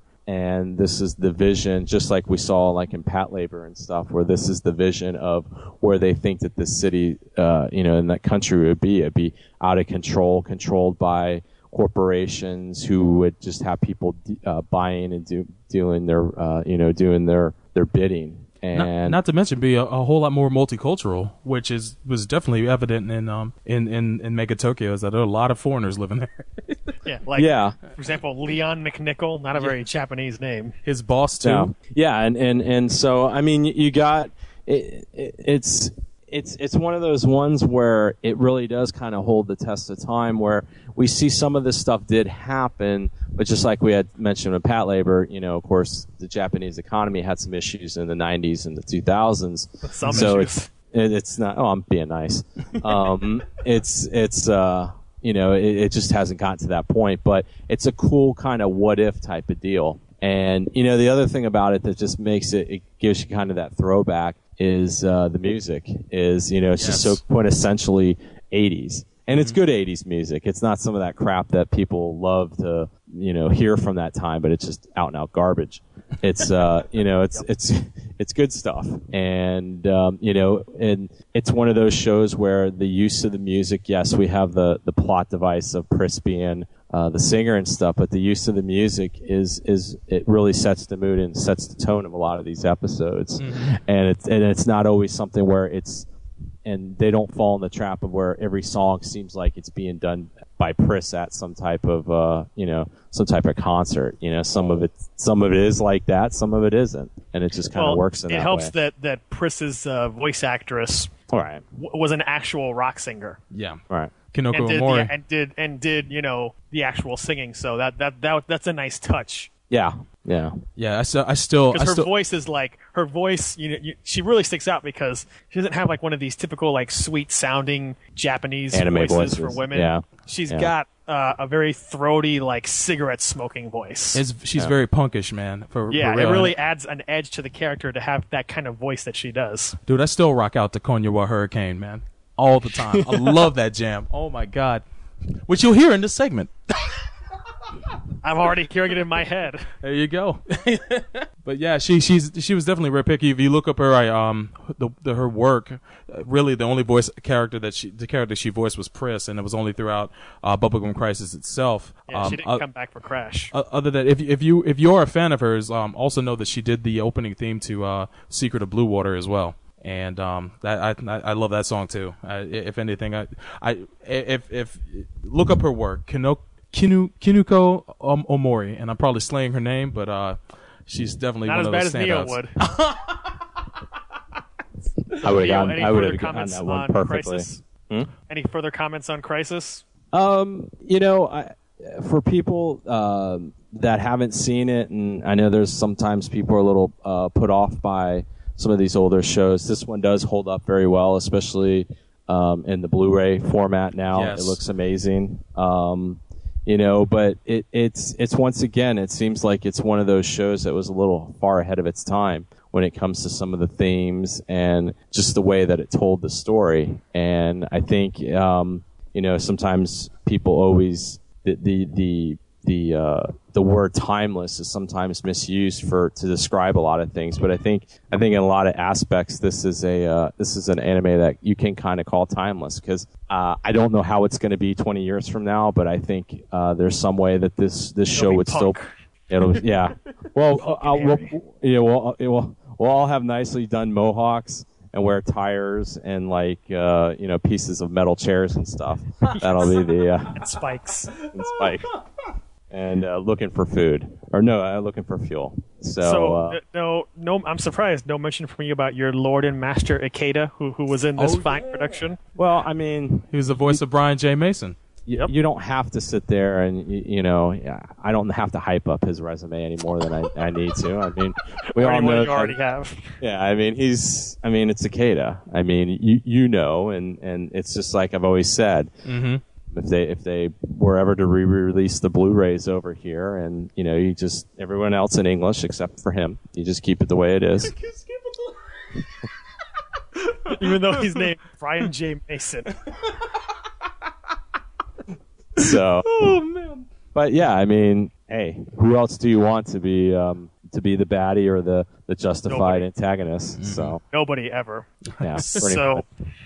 But anyone who has been listening to Gundam or Chaos Theater knows that I am a sucker for dystopian cyberpunk futures. You got it. Well, I think a lot of people are, because it's just, you know, it's that whole what if, and there's so many parallels to our current situation. Yeah, because the thing about them is, as outlandish as they could look sometimes, there was so much visual imagination in a lot of these cyberpunk futures. I mean, take, for example, Blade Runner, a movie that was made in 1982. It's almost 30 years old. It still looks futuristic. Yeah, to this day. Yeah, I mean, how many 30-year-old movies about the future can you say look futuristic? Look at, say, Total Recall. Look how cheesy 80s that movie is. RoboCop. Oh, yeah. RoboCop is still a great movie, don't get me wrong, but good God, is it a cheesy 80s vision of the future. It hasn't aged well. It's not aged well at all. The most futuristic car ever, the Ford Taurus. I'll buy that for $1. Well, hey, you know, we're in the year 2011, and it took this long to finally kill off the Crown Vic as a police car, so... That's true. All that time. But anyway, you know, movies like Blade Runner, they are so imaginative with their design of their world that it's just sort of like a visual feast just looking at what they do, regardless of the quality of said story. Bubblegum Crisis certainly has that. You really have, like I said, the gleaming skyscrapers, the nice, clean, futuristic, fancy parts, and then the dirty, forgotten areas that all the riffraff live in. Mm-hmm. Well, I think the reason why stuff like that works is because with all the shows that you and the movies that you had referenced, is that there's within all these universes and these environments that they create, there's still vestiges of common things of our common day in there. It's like it's not that far removed. You still have you know cars and people on public phones and dirty restaurants and little rundown parts of town. Dirty mechanic shops. It's still, there's a grittiness to it that grounds it and makes it feel more real than a lot of these like utopian futures where everything is so bright and shiny and cleaning. Mm-hmm. Yeah, like Star Trek, because Star Trek, not to to crap on it, but the problem with it, some of it is that it just seems so clean and utopian as we pass on after these shows are made, it just starts to look kind of silly, Or something like, say, Demolition Man. The 3 shells, y'all. Yeah. Yeah, I mean, you're right. I mean, the whole idea, I like Demolition Man. It's a fun action movie, but the idea of that future is just so ridiculous. It's laughable. You don't believe that Taco Bell would win the fast food wars? That Arnold Schwarzenegger become president after the Constitution's amended? Well, I think there were some people. If you would have asked that 6 years ago, there were some people that would have gone with that idea. Well, maybe, but not anymore. Oh man, hell no. Yeah, I like the grounded nature of some of these dystopian productions like Crisis. Mm-hmm. So that makes it feel futuristic, but not too outlandish. Yeah. So that definitely works. I think they do a good job of the question of how do you draw the line between cybernetics and humanity. In the first episode, you have that little boomer girl who gets tragically killed. Right. And she's a sympathetic character. You have this whole mystery between Celia and Mason because you find out that Mason killed her dad, who was a scientist. Mm-hmm. And there is some question about whether Celia herself might be a boomer, which never gets resolved. Yeah. They always kind of imply it. You always get and I always thought that Maki was one too. I always get this weird feeling that both of them, either that or they have some type of implants in them. Yeah, there's definitely the implication that they're cyborgs or boomers or something about them, and they always dance around it. And I presume that they probably would have gotten to this in the last 5 episodes had they happened. Yeah. There's never a mention of their mother either. It's just pretty much a reference to their father and how he tragically died, and then pretty much the mystery of their origin. Yeah, it could very well be that they're his children in the sense that he created them in a lab. She's a small wonder. Yeah. Overall, I would say great action, great story, great characters, incredible animation, especially in the new Blu-ray version. Yes. And just great everything. The fact that it doesn't have an ending doesn't really impact things much because it had a continuing story, but it's not like you're dropped with a lot of things left in the balance. Yeah. And it was typical of all the OVAs back then too. They ran their course and eventually they came to an end, either due to breaking up because of the studios or lack of funding or just lack of interest. Well, in this case, there was specifically legal battles that we'll get to in a minute. So Bubblegum Crisis is kind of a unique situation compared to most other unfinished OVAs of the 80s and 90s. Right. So I want to move on now and talk briefly about 80 Police Files. Oh, all right. And this is a 3-episode OAV that came out in 1990, so this is before all of the bad stuff went down between Umex and Artmic. Mm-hmm. And it's a prequel OVA set 5 years before BGC, and it's all about Leon's early days in the 80 Police. The actual opening of the first episode is him as a normal police officer killing a female boomer. Mm-hmm. And then we see how he gets promoted into AD police and gets paired with a tough chick named Gina, who kind of reminds me of sort of a Major Kusanagi type. Yeah, that's exact the same kind of parallels I was seeing with her character too. She reminds me a lot of the Major as well. Yeah, so these 3 episodes, they're all self-contained stories. They're all about, hunting down boomers. There's no continuing story. And surprisingly, as I was watching this, I was a little caught off guard that Leon doesn't really do much in these episodes. No, he doesn't. I mean, they're ostensibly about him and his early days, but you don't really see much development with him. It's just him and Gina investigating stuff. And I was wondering if at some point they would explain, where did this chick Gina go and how did he end up with Daly as his partner? But they never do answer that question. They never answer that question. I do want to mention, though, about Bubblegum Crisis, one minor point about Daly, which I think should be highlighted, and that is, especially since this was made in the 80s, this guy is probably one of the most nondescript gay characters I've ever seen in any anime. Yeah, he was. You wouldn't know he was gay except for some of the remarks he makes. Yeah. Yeah.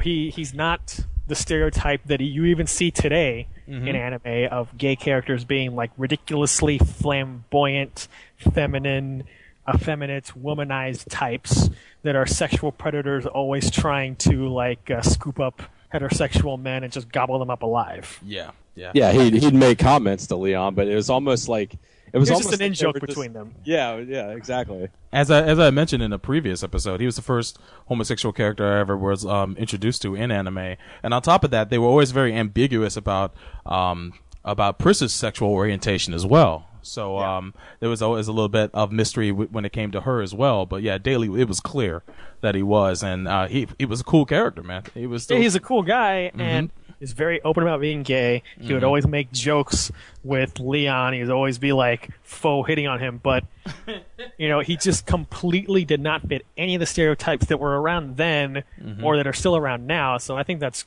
pretty noteworthy that the show was quite progressive in that aspect. Daily Wong, man. So anyway, the 3 stories in 80 Police Files are nothing special. The first one, they're hunting down, or rather Leon is being hunted by a boomer that he killed, the one that you see him kill in the opening, who then got recycled and retained that memory and wanted him to come kill her. Right. Then the second one, you have a serial killer who is this woman who had herself mostly cyborgified because of her husband. She had all of her reproductive organs removed and a bunch of her body cyberneticized, and then she just kind of went nuts and became a serial killer and started killing a bunch of prostitutes because she caught him cheating with a hooker, so she would go around cutting out their abdomens. Ooh, vicious. Now, tell me if this isn't a little bit odd. They say this episode, a lot of it hinges on this old rundown subway called Paradise Loop, where it's said that you can go there and you can get hookers, you can get drugs, yada yada. They explain that this is the old subway line, and then they built the new subway line, but somehow the power stayed on and some of the trains kept running, and it's become a no man's land. Right. How does it make sense that a city would create a new subway system and just leave the old one available and abandoned? and leave the power on. And leave the power on. How does that make any sense whatsoever? The power part was the part that got me. I mean, it's somehow the power got left on. What do you mean somehow? Wouldn't you shut off the power? Wouldn't you take the trains off the tracks? Wouldn't you seal up the stations and make them completely unusable, inaccessible? Well, I could understand them with maybe the lines abandoning them, because we know how sometimes the bureaucracy works and all that. But yeah, you're right about the trains, because you would think maybe you might want to use those on the other, the new line, because trains are expensive and they probably still had some usefulness to them. But yeah, the whole thing about the power always got me, because it would have been okay if they said, well, they tapped into the main line and, somehow commandeered power. Then or they just broke into the station and they just hang out in the station. But the fact that you have trains running in an abandoned subway makes no sense whatsoever. That's just something that kept bugging me the whole episode. It's a little weird. I mean, but that's kind of the thing with 80 Police Files is it's just there's certain things you'd watch and you're just like, okay, it's not a big sticking point, but this is kind of stupid. Like, why is this going on? Yeah. So also worth noting that this episode features a plucky young female police officer who, if she sounds familiar to you, it's because it's the voice actress who does Izumi in Patlabor. Yeah. Oh, nice. Playing pretty much the same sort of character. Wasn't too tough to read for that role, huh? I guess not. And then the third episode is what I like to call Bad RoboCop. Yeah. Bad RoboCop. RoboCop gone rogue? Yeah, because we have a guy who, he's a cop. He got killed in the line of duty. Got turned into a cyborg. The only part of his body, his physical human body that's left, is his brain and his tongue. Oh. And the only way that he feels any sensation at all is to bite his own tongue. Oh, jeez. So his brain basically is just floating in this metal body. He's got sensory deprivation. It drives him nuts, and he starts going on a killing spree within 80 police headquarters. Jeez, man. And has to get put down by Gina, who, as it turns out, was his old flame. Yeah. Oh, no way. Yeah, so I think it's interesting that basically this guy is pretty much RoboCop, but shows what would have happened if Murphy had gone the wrong way. Yeah. And hadn't regained his humanity, and then became a psycho killing machine that good guy to have when he's on your side, but not the guy that you want to be fighting against. Should have never made him out of titanium, right? Oops. That fatal flaw. The fatal flaw that Weapon X had when they did Wolverine. They gave him adamantium skeleton. It's like and sent him on his way. Well, the other fatal flaw is no kill switch. Yeah, that too. He'll always be obedient, won't he? Yeah. We'll just prey on his sense of honor and doing the right thing. Yeah, wait till he finds out that you guys are a bunch of scumbags. What do you think he's going to do then? So. Yeah, or the hot daughter thinks that the doctor thinks that she can sex him up by kissing him and rubbing her boobs on him until then, of course, when he crushed her head. Yeah, one of those classic anime things.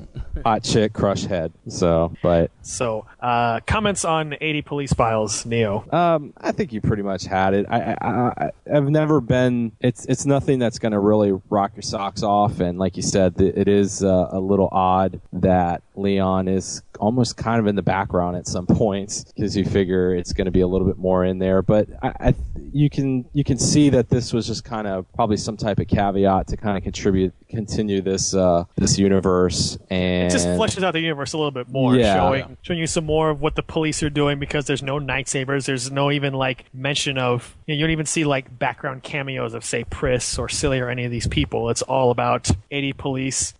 Surprisingly, no mention of Genome. Yeah. No, not at all. It's just that typical type of police thing, and it was nice because within Bubblegum Crisis you get this feeling that there's this impression that the 80 police are just like these hot-blooded guys that they get the job done, but at the cost of like lives and millions of dollars worth of property damage and stuff like this, and it is kind of nice to see it where they still have that aspect to them, but it's just showing kind of like what they do on a day-to-day basis, and it was cool to see him kind of coming up. He's not Inspector Leon here. He's just Officer Leon. So it's a little kind of cool to see that. Old Ricky Detective Leon. Pretty much. I would say overall it's nothing special. It's not as good as the series that it's derived from as its parent, but it's still entertaining nonetheless and worth a watch. I think at 3 episodes, I don't think they were intending it to be like, make you forget about Bubblegum Crisis. It was just probably some leftover it almost seems like it might have been leftover things that they may have had for the additional the additional episodes, like reminiscing type scenes or whatever, or just something just to kind of keep the fans going. So, and for all we know, there could have intended to be more episodes of 80 Police Files, but then they put the kibosh on that when all the stuff went down with BGC. So we'll never know. But it's entertaining. It's worth watching. There was also a manga for it. I remember in that issue of On America that I had that there was a manga that was inserted into there of 80 Police. They gave you a little bit of insight on Gina's character, which was really cool. I remember a particular scene where she had to throw up in a sink, which wasn't all that appealing, but it still sticks out in my mind. But yeah, 80 Police, the tone's different too in 80 Police when you watch it. It feels a whole lot different from Bubblegum Crisis, and it's a shame that Leon doesn't play a more prominent role. I mean, he's there, but he's not the cocky guy that we know from Bubblegum Crisis. But it's cool to see him and his humble beginnings, and it's pairing up with Gina and whatnot. I saw it a long time ago, the OVA series. I never saw the third episode, but I saw the first two on Fansub. It was cool. And lastly, we're talking about something that does not at all compare to its predecessor, and that is Bubblegum Crash. Ooh. This is a 3-episode OVA that came out in 1991, and it's set supposedly like maybe a year or two after Crisis. Yeah. And allegedly the whole point of Crash is to wrap up the story from Crisis. Mm-hmm. But really that's not true at all. It's like a separate story, it almost seems like. Well, it more than that. First of all, Mega Tokyo has been completely redesigned. Yeah. Oh, wow. It doesn't look at all like what it used to. Now it's like just a gleaming metropolis all around. Mm-hmm. They ditched the 80s cyberpunk future of, the gleaming skyscrapers matched with the dirty suburbs. Right. Yeah. And dirty everything. Everything is bright and shiny everywhere. So they totally cleaned up the look, which I don't like. Damn you, 90s. Yeah. They redesigned the hard suits, and the hard suits don't look as cool as they used to because they were originally designed by Kenichi Sonoda, who, of course, is also famous for stuff like Gunsmith Cats and Riding Bean. Yep. They changed Pris's voice actress. They also changed around the personalities of the characters because now Pris is a pop idol. Yeah. Wow. Rather Instead than of a rock chick, yeah. Instead of a rock chick. She would never ever be a pop idol. Wow, they really betrayed her character like that. Wow, I didn't know that. Lena became like some kind of like high-powered day trader. What? Yeah. From aerobic instructor to day trader? Yeah. And she's like just totally obsessed with making more money. Goodness. Yeah, it's like commodities trader or something. It's just like it's funnier. Yeah. Nene and Celia, they're kind of the same. Kind of still doing the same thing. Of course, the Night Sabers have sort of been broken up, so they've all gone in their own direction. And the attempt to get them back together doesn't work at first because most of them don't want anything to do with the Night Sabers anymore, even though there's a problem going on that they can deal with, that they have to deal with. And overall, the whole story of stopping this thing that's drilling towards the power plant that'll blow up the whole city, I really don't see how that was supposed to tie in with the story of the original BGC, especially because there's virtually no mention at all of the stuff that happened in BGC. Genome practically doesn't exist anymore. There's no mention of them at all. It's like they never existed. That's ridiculous because they were always the main antagonists of the series, and they just completely just wrote them out like that.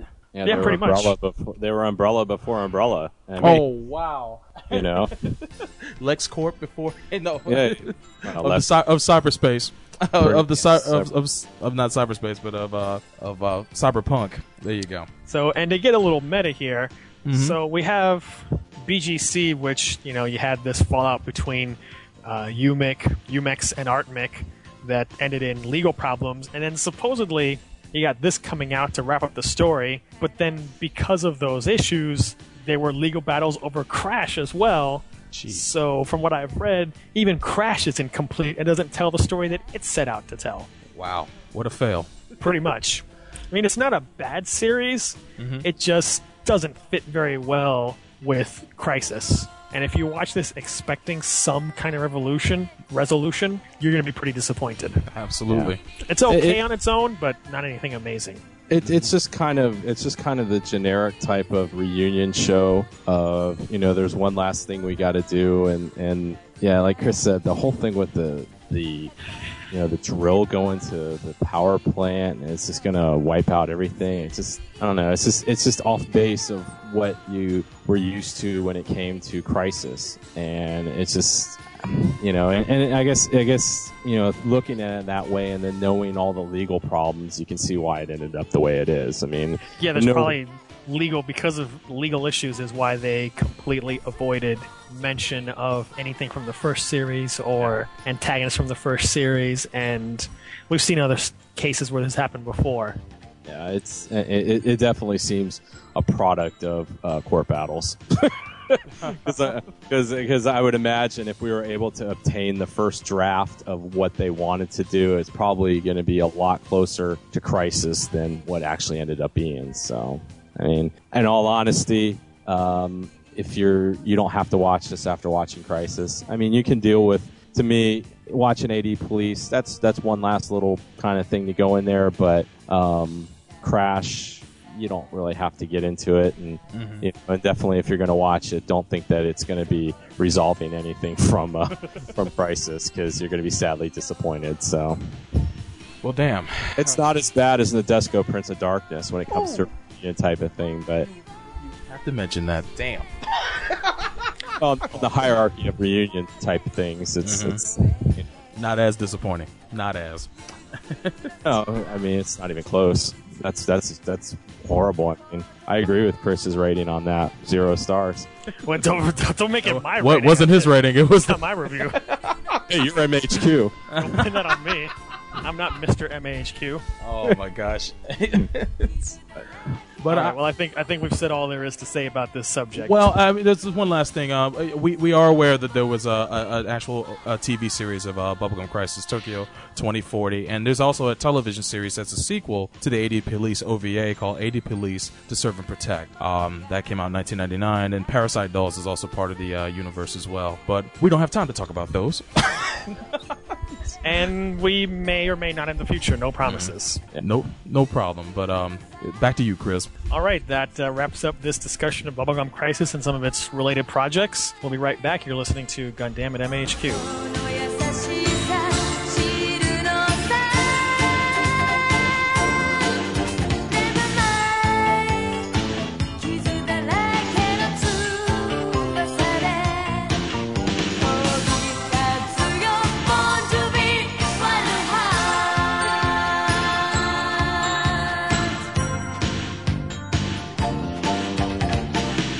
Here!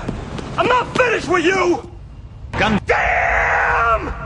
In a world where vivid flashbacks can strike without warning. In a world where a submissive adolescent must pilot a giant humanoid robot to save humanity.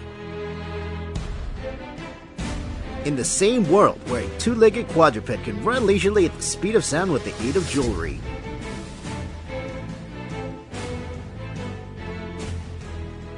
Only one podcast can discuss this with their sanity intact. And this is Not That Podcast. www.ssapodcast.com. The Ass Backwards Anime Podcast. Oh wait, I was supposed to use that voice in the beginning. Let's go again. Greetings, I am Andrew Cook, the host of Pretentious Internet Theater. Each month, I bring you the finest in literature that internet fan fiction has to offer. Join us, won't you? At tinyurl.com/pitpodcast. Remember, there is much drama on the internet, but only the best makes Pretentious Internet Theater. Damn it, Bob! I'm about to reach over there and tear you a new... Don't be a jackass. I'm with you, Bob. We talked this out. I don't see any need for that kind of language. Now, if you want to go outside right now, I'll take both of you. We're going to vote, right, Alan. We're not going to fight. We're going to vote. Let's vote. Let's vote, and then we'll fight.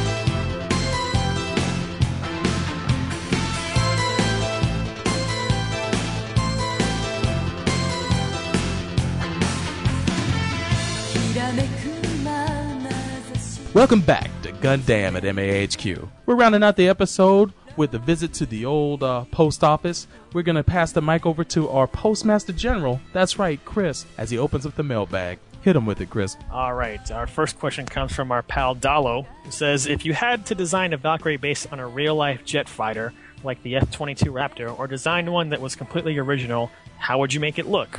I know I always wanted to see a Valkyrie that was based on the Harrier jet, and probably more so the Hawker P 1127. That's my favorite Harrier jet. I always love seeing those jets take off and fly off, and to see a Valkyrie do that, which a Valkyrie can, because it's in Guardian. I'm sorry.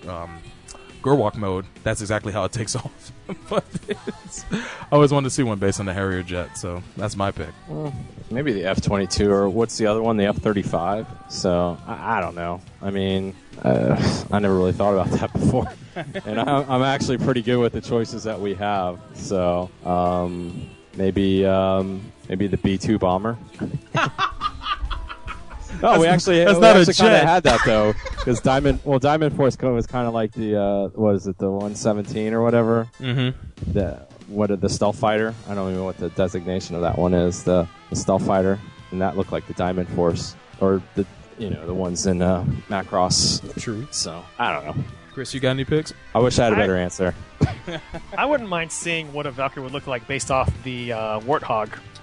Oh, shoot! The Tank Buster one, right? Yeah, that's pretty bad. That's a pretty badass choice, man. I would like to see that design. That would be kind of neat. So, his next question is, for all of us who were not there at the time, could you talk about the Colosseum? Oh, whoa! All right, sit back and relax, everybody. To quote Obi-Wan Kenobi, never has there been a more wretched hive of scum and villainy. Nice. It was the Colosseum was such a cesspool. It was such a bad idea. I don't know what the hell I was thinking. Yeah, it started off as an innocent idea, because I remember I used to read the Colosseum because it was just a collection of stupidity that was just unmatched. Many ideas start off rather innocently and then become something else entirely. So yeah. The Colosseum, the whole point of it was a centralized place to have versus fights. Of, say, Zeta Gundam versus Freedom, because we were having these things pop up in the mecha form, and I didn't want them there, so I put them in the Colosseum. But it just quickly devolved into such stupid fanboy arguments. But you had people who were arguing things out of shows they had never even seen before. And very heated arguments, too. Very heated arguments. And, they got, ultra defensive about the characters, anything involving Kira. Oh, my God. Damn. Well, it was Kira around could that. Just destroy everything. Some people would, Moonlight Butterfly ends everything. Turn A wins. Yeah.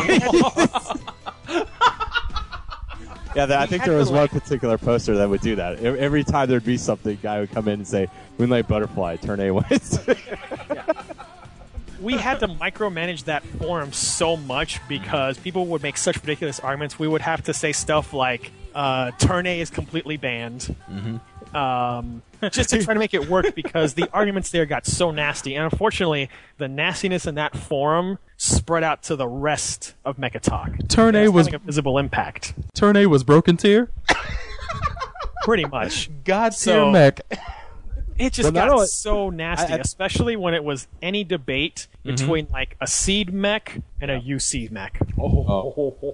Because you got to remember, this was around the time that Seed was on. Mm-hmm. So it was after Destiny. A little after, wow. But but still, it was still fresh in everyone's mind. So it just got really dumb, and I decided this thing is like a cancer, and if we don't kill it, it's going to spread to everything else. It got so ridiculous that they even had a versus thing. I forget what the other mech was, but it was the tripods from War of the Worlds. Tripods from War of the Worlds.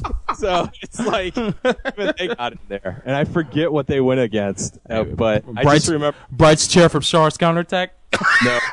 Bright's chair. I don't know if Bright's chair was even mentioned in it, man, but that always wins. So stupid, and I put it out of its misery and deleted it, and that was one of the best things I ever did, because that forum was just a really bad idea. I only wish you archived it.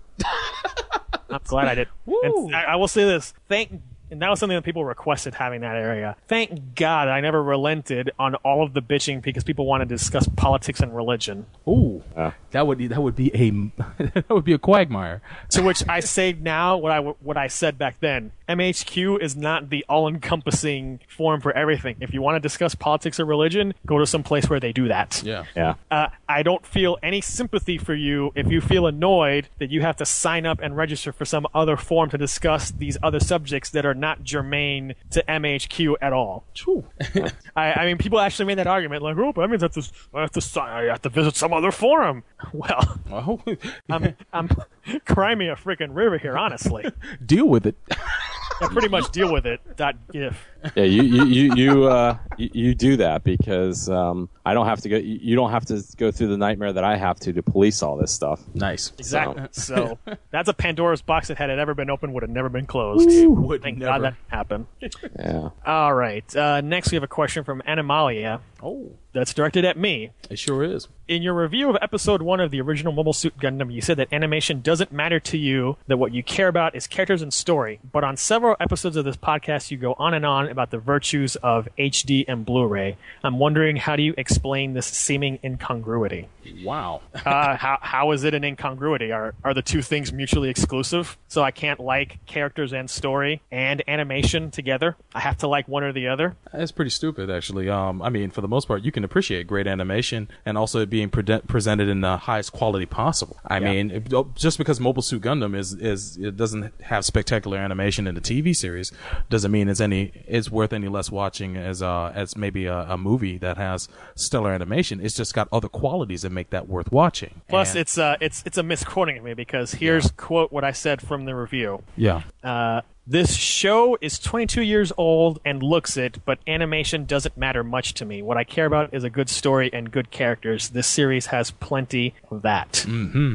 There's a difference. Doesn't matter much versus doesn't matter. There's a distinction, and here's how I explain this, because there is no incongruity. I would like to have both, and there are plenty of shows that give me both. But if I have to choose between one or the other, I will always choose characters and story. If you give me a Gundam show that looks like Redline but has an awful story and bad characters, to me it'll be a bad show regardless of great animation. If you give me a Gundam show that has bad animation but great story and great characters, then to me that's a good show. Mm-hmm.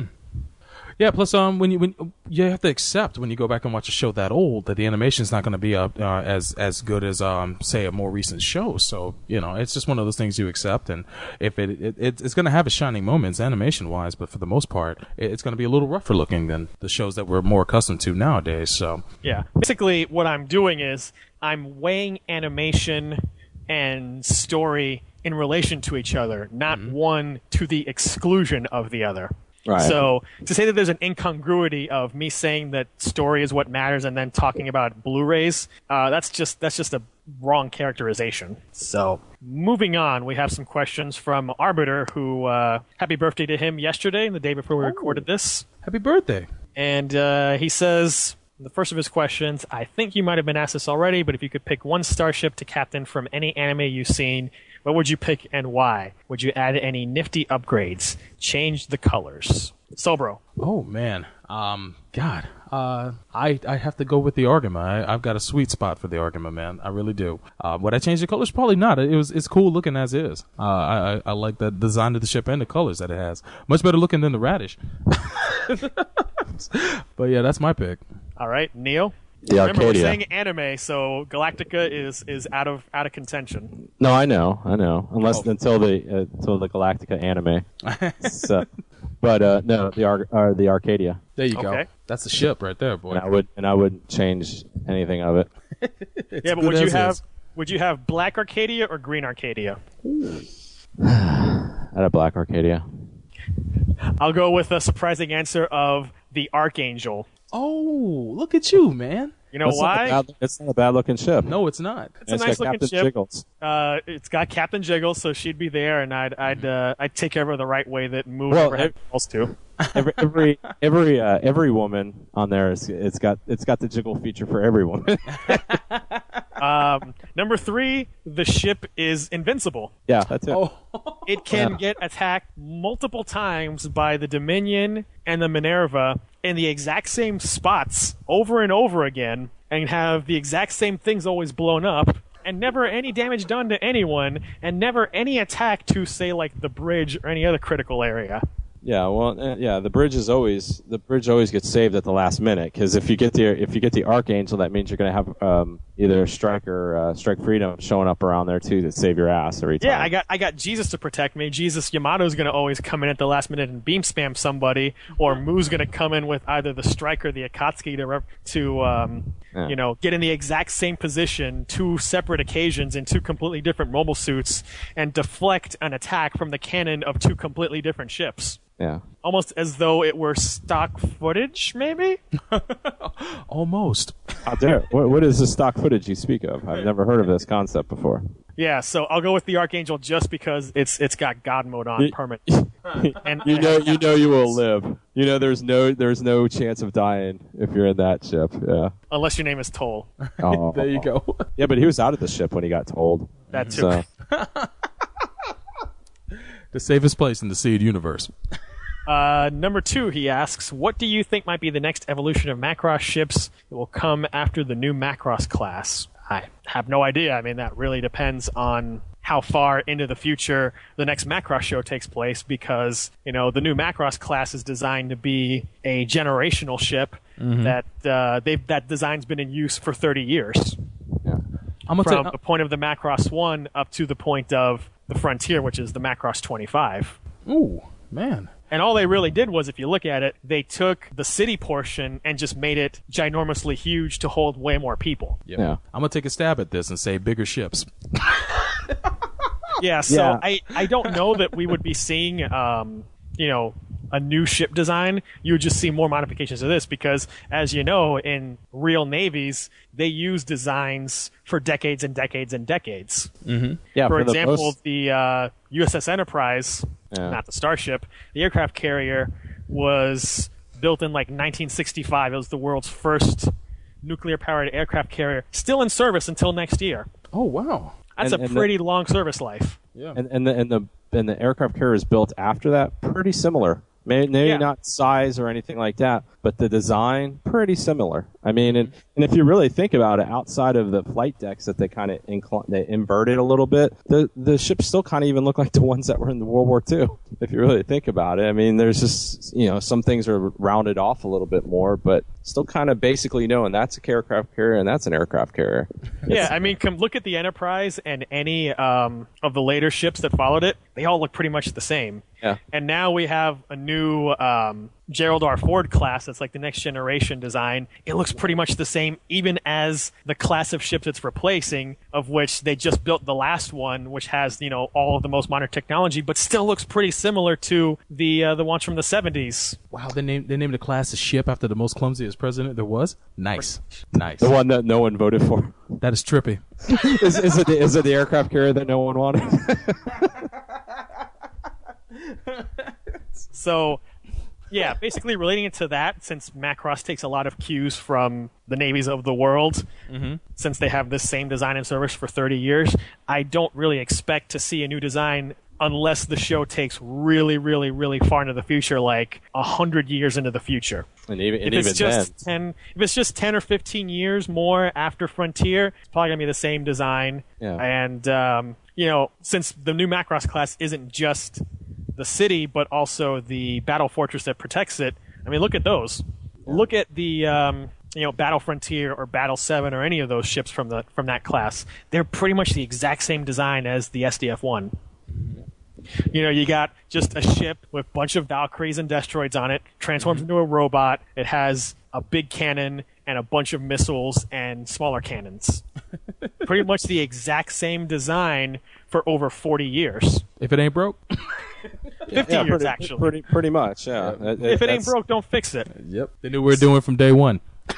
Yeah, because contrary to what everybody thinks, militaries of the world, you're pretty much you're gonna upgrade from the previous model. You're not necessarily gonna just radically change it because you don't know how it's gonna work. It's proven technology. Just like the real Navy, what I would say would change is the vehicles, not the ships. That's where you're gonna see the radical changes. Yeah, because there's no need to change these big ships so much. What changes is the aircraft. That's where you're going to see radical changes. Exactly. So that's what I would expect. All right. Number 3, he says, why is it that Macross has been less prolific than Gundam? I think it has a lot to do with Macross has a lot more, there's a lot more hurdles they have to cover with Macross.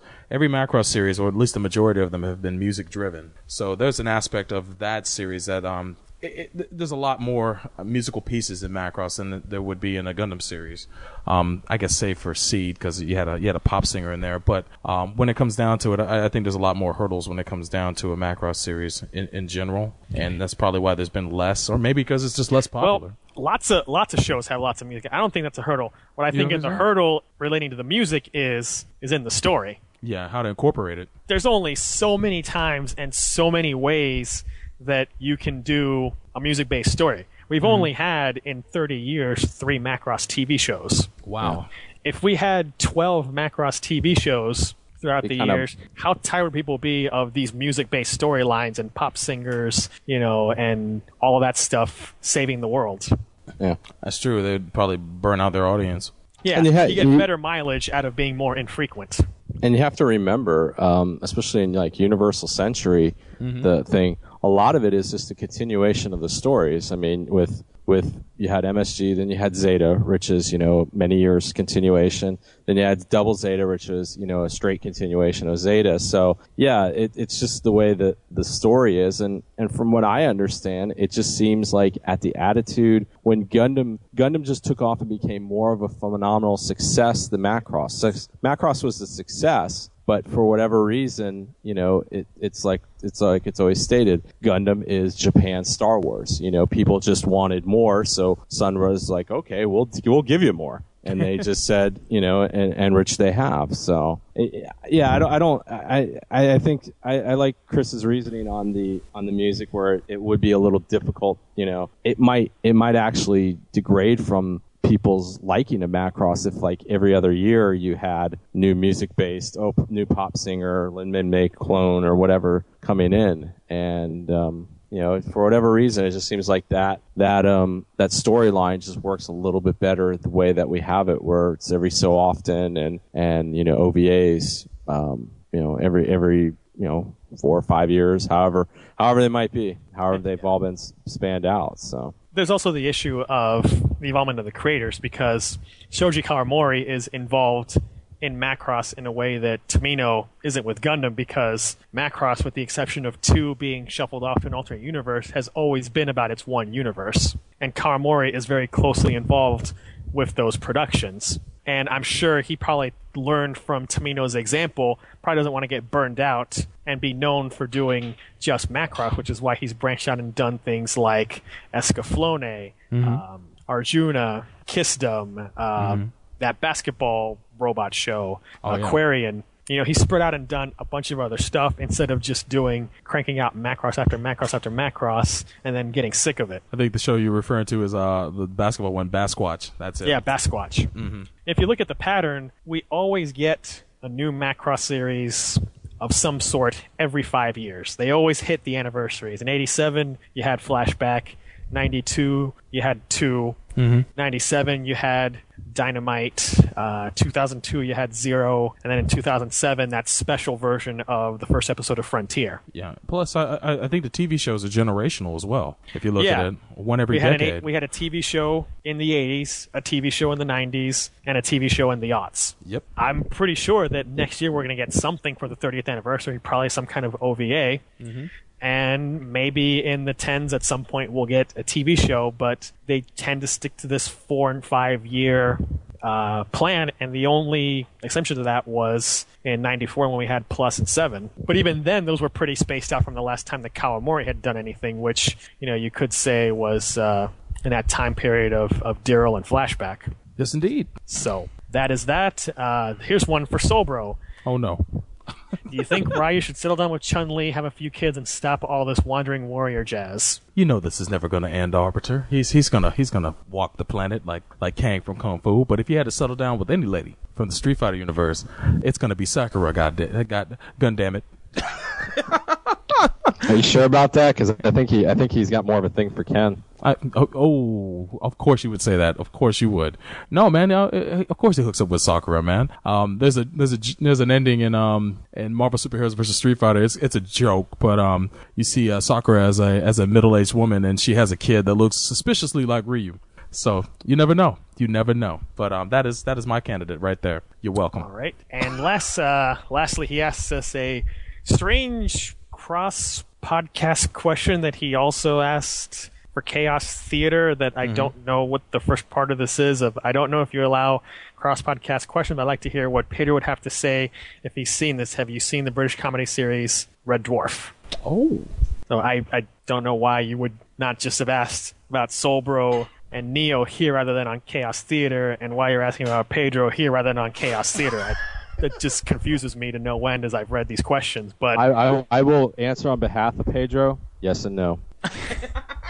Well, I already answered on Chaos Theater that I have not seen it. What about you guys? I've never seen Red Dwarf, but I know a lot of people who have, and it's what a comedy series. It's a comedy series, sci-fi comedy series that it's got a very strong cult following. And especially in the circles of nerddom, I know a lot of people that I work with, especially the guy who I sit to next to work when I go in, who's a big Red Dwarf fan. And I always wanted to check it out, especially its references to Star Trek. There's plenty of them in that series, but maybe one of these years, maybe if it ever shows up on Netflix. All right, and our last question comes from the loser villain. Hey, who very appropriately has Jared as his avatar. Yes, indeed, man. He's been a long time listener, man. That guy's always been cool. Says, I've been listening since the beginning of the show, and finally had a question to ask for the mailbag, or at least an observation. Nice. I just finished watching the preview clip of Gundam Age posted on the MHQ Twitter, because this was in August that he posted this. And is it just me, or do some of the character designs look like they stepped out of the Leiji Matsumoto universe? Whoa. Particularly the mechanic character, a.k.a. Santa Claus. Yeah. Captain Grudek Anor, and a few others. They seem to possess a look that is usually seen in Space Battleship Yamato, Galaxy Express 39, etc. Yeah, I would definitely say that there's a Matsumoto vibe. That kid who's a friend of Flitz, Dicky, or the kid with the freaking cap, looks very Matsumoto. Yes, he does. Vargas, the mechanic, the professor guy, the captain. Yeah, they all do. I mean, even Flit to an extent, he's got kind of that look to him also. So, I mean, Rich, there's nothing wrong with that. Yeah, maybe deliberate, may not, but there definitely is some similarity there. He also does. I was just going to say, which leads to a good point. There's a lot, as you mentioned earlier, a lot of people have been complaining about the aesthetic of the show, and that everything just seems too odd for a Gundam show. But like the old heads like us, who have been watching like Leiji Matsumoto joints and whatnot throughout the years, it looks good to us. It looks good. It's like it's a throwback. That's a broad thing. Yeah, because there might be a lot of people bitching and complaining about that. I've seen that stuff, and they just don't want it in their Gundam. So I don't know if I think you could talk for yourself and us. I will speak for myself. I wouldn't do the broad. I'm just saving you for countless ridicule that you'll probably get from this. I'm used to it. The guarantee of Double O being good season 2, but hey, I would say we'll get to all of that later. Yeah, exactly. No problem. But that's how I feel, I should say, and I think it's cool. And he throws in a P.S. I was in Japan in January for a study abroad on Japanese film and media and met Shiro Sasaki, who was the music director of Cowboy Bebop and a multitude of shows. He gave a lecture on the history of anime and explained his involvement in anime. I PM'd Soulbro about it, but he never got back to me. Are you serious? I was hoping he would have while I was in Japan because I was going to try and arrange an interview for the show. I'm sorry that I wasn't able to. Well, thanks a lot, Soulbro. I dropped the ball, man. Loser villain, I'm sorry. Ruin sorry. Things again. I am sorry. Next time, PM all three of us. Yeah. Please do. Please do. Email me or PM me, since I always check this stuff since I'm on Mecha Talk all day and night. Let me stress this. In the background. Let me stress this right now. The best person to PM is Chris. He's always on the boards, and he's the guy who will probably get back to you the quickest. So. Yes, because literally, even when I'm working during the day, I have a pin tab in Chrome for Mecha Talk. Yes.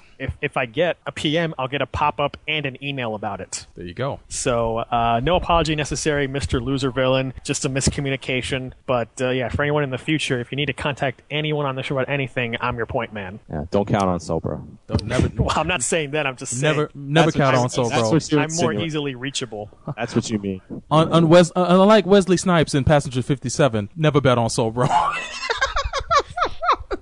All right. Well, that wraps up the mailbag. Or if you're gonna do something like that, put in the subject "hot new Street Fighter thing from Japan." He'll immediately answer that. Always. That could also work. But anyway, that wraps up the mailbag. You can always post more questions in the mailbag Dropbox thread on mechatalk.net. So I'll turn it over to Sobro to hit us with some websites that people should visit. Sobro? Definitely peep these websites. Head on over where the magic happens. MAHQ.net.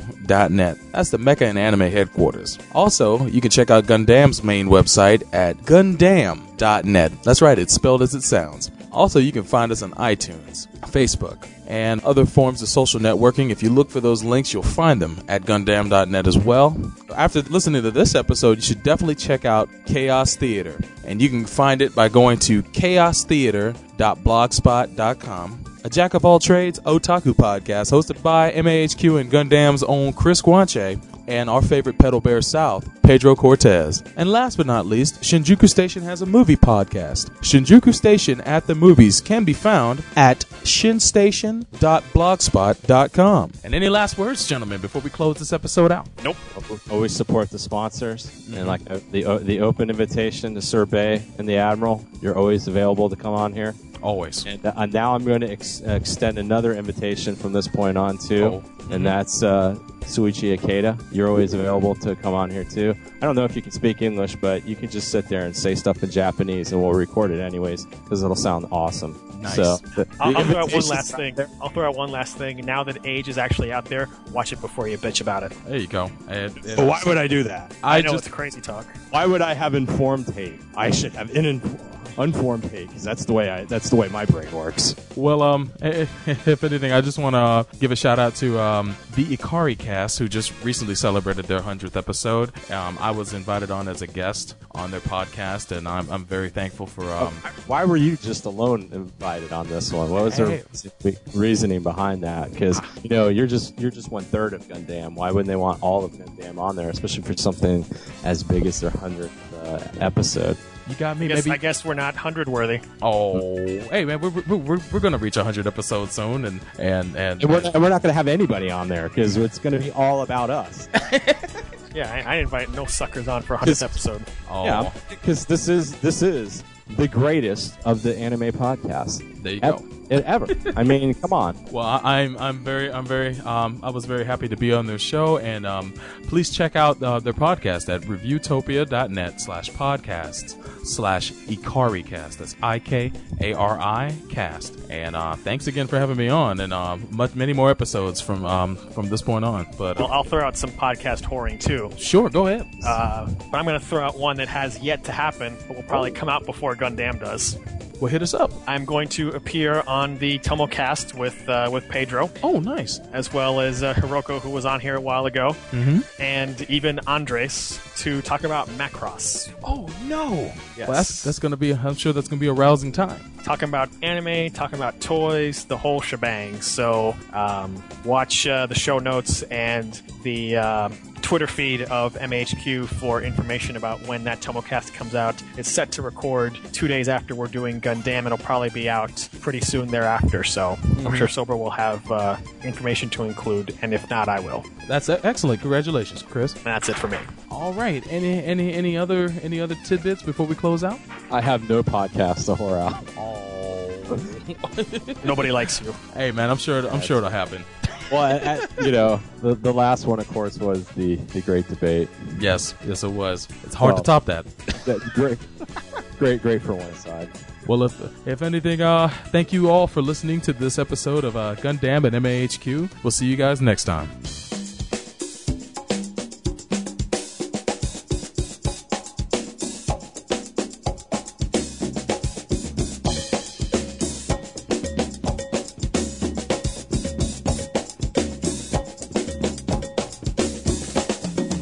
Excuse me, Lieutenant. I need your advice, sir. Jeez, Max, why are you being so formal?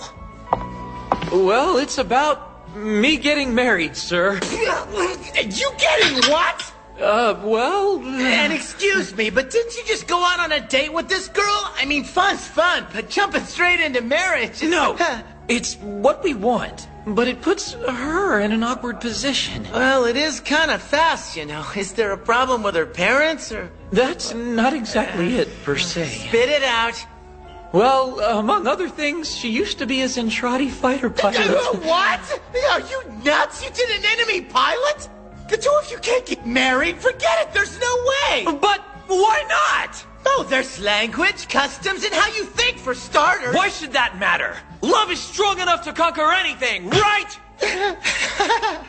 Max, love is nothing but a pipe dream. It's useless. Don't think you can count on love for anything. When two hearts come together as one, even the impossible becomes possible. Sure, in theory. But in real life, love is nothing but a mirror for your vanity that gets shattered sooner or later. Is that your own experience speaking, sir? Don't be stupid. Well, I'd like you to meet her anyway. Where? Here. You brought her with you? Mm-hmm. See?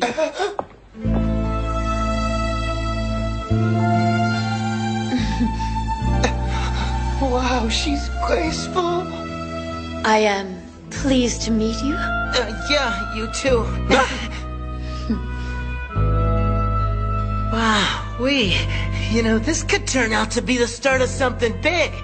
Forget what I said, Max. You should formally present this to Captain Global and ask him to preside over the ceremony. Uh-huh. Yeah, you're like the first guy on the moon where no man has wed before. It's awesome. Gundam at MAHQ is a Shinjuku station and MAHQ.net joint, a proud part of the AAA Podcast Network.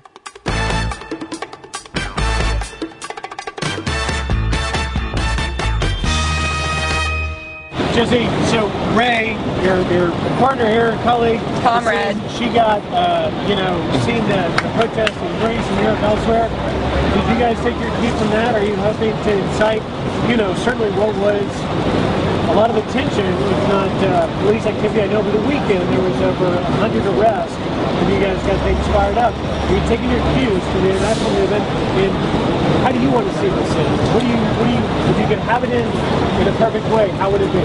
Well, I don't know. It's really difficult to kind of answer questions leading to those conclusions. I'd say that we didn't take our cue off of anybody, really. It became a more spontaneous movement.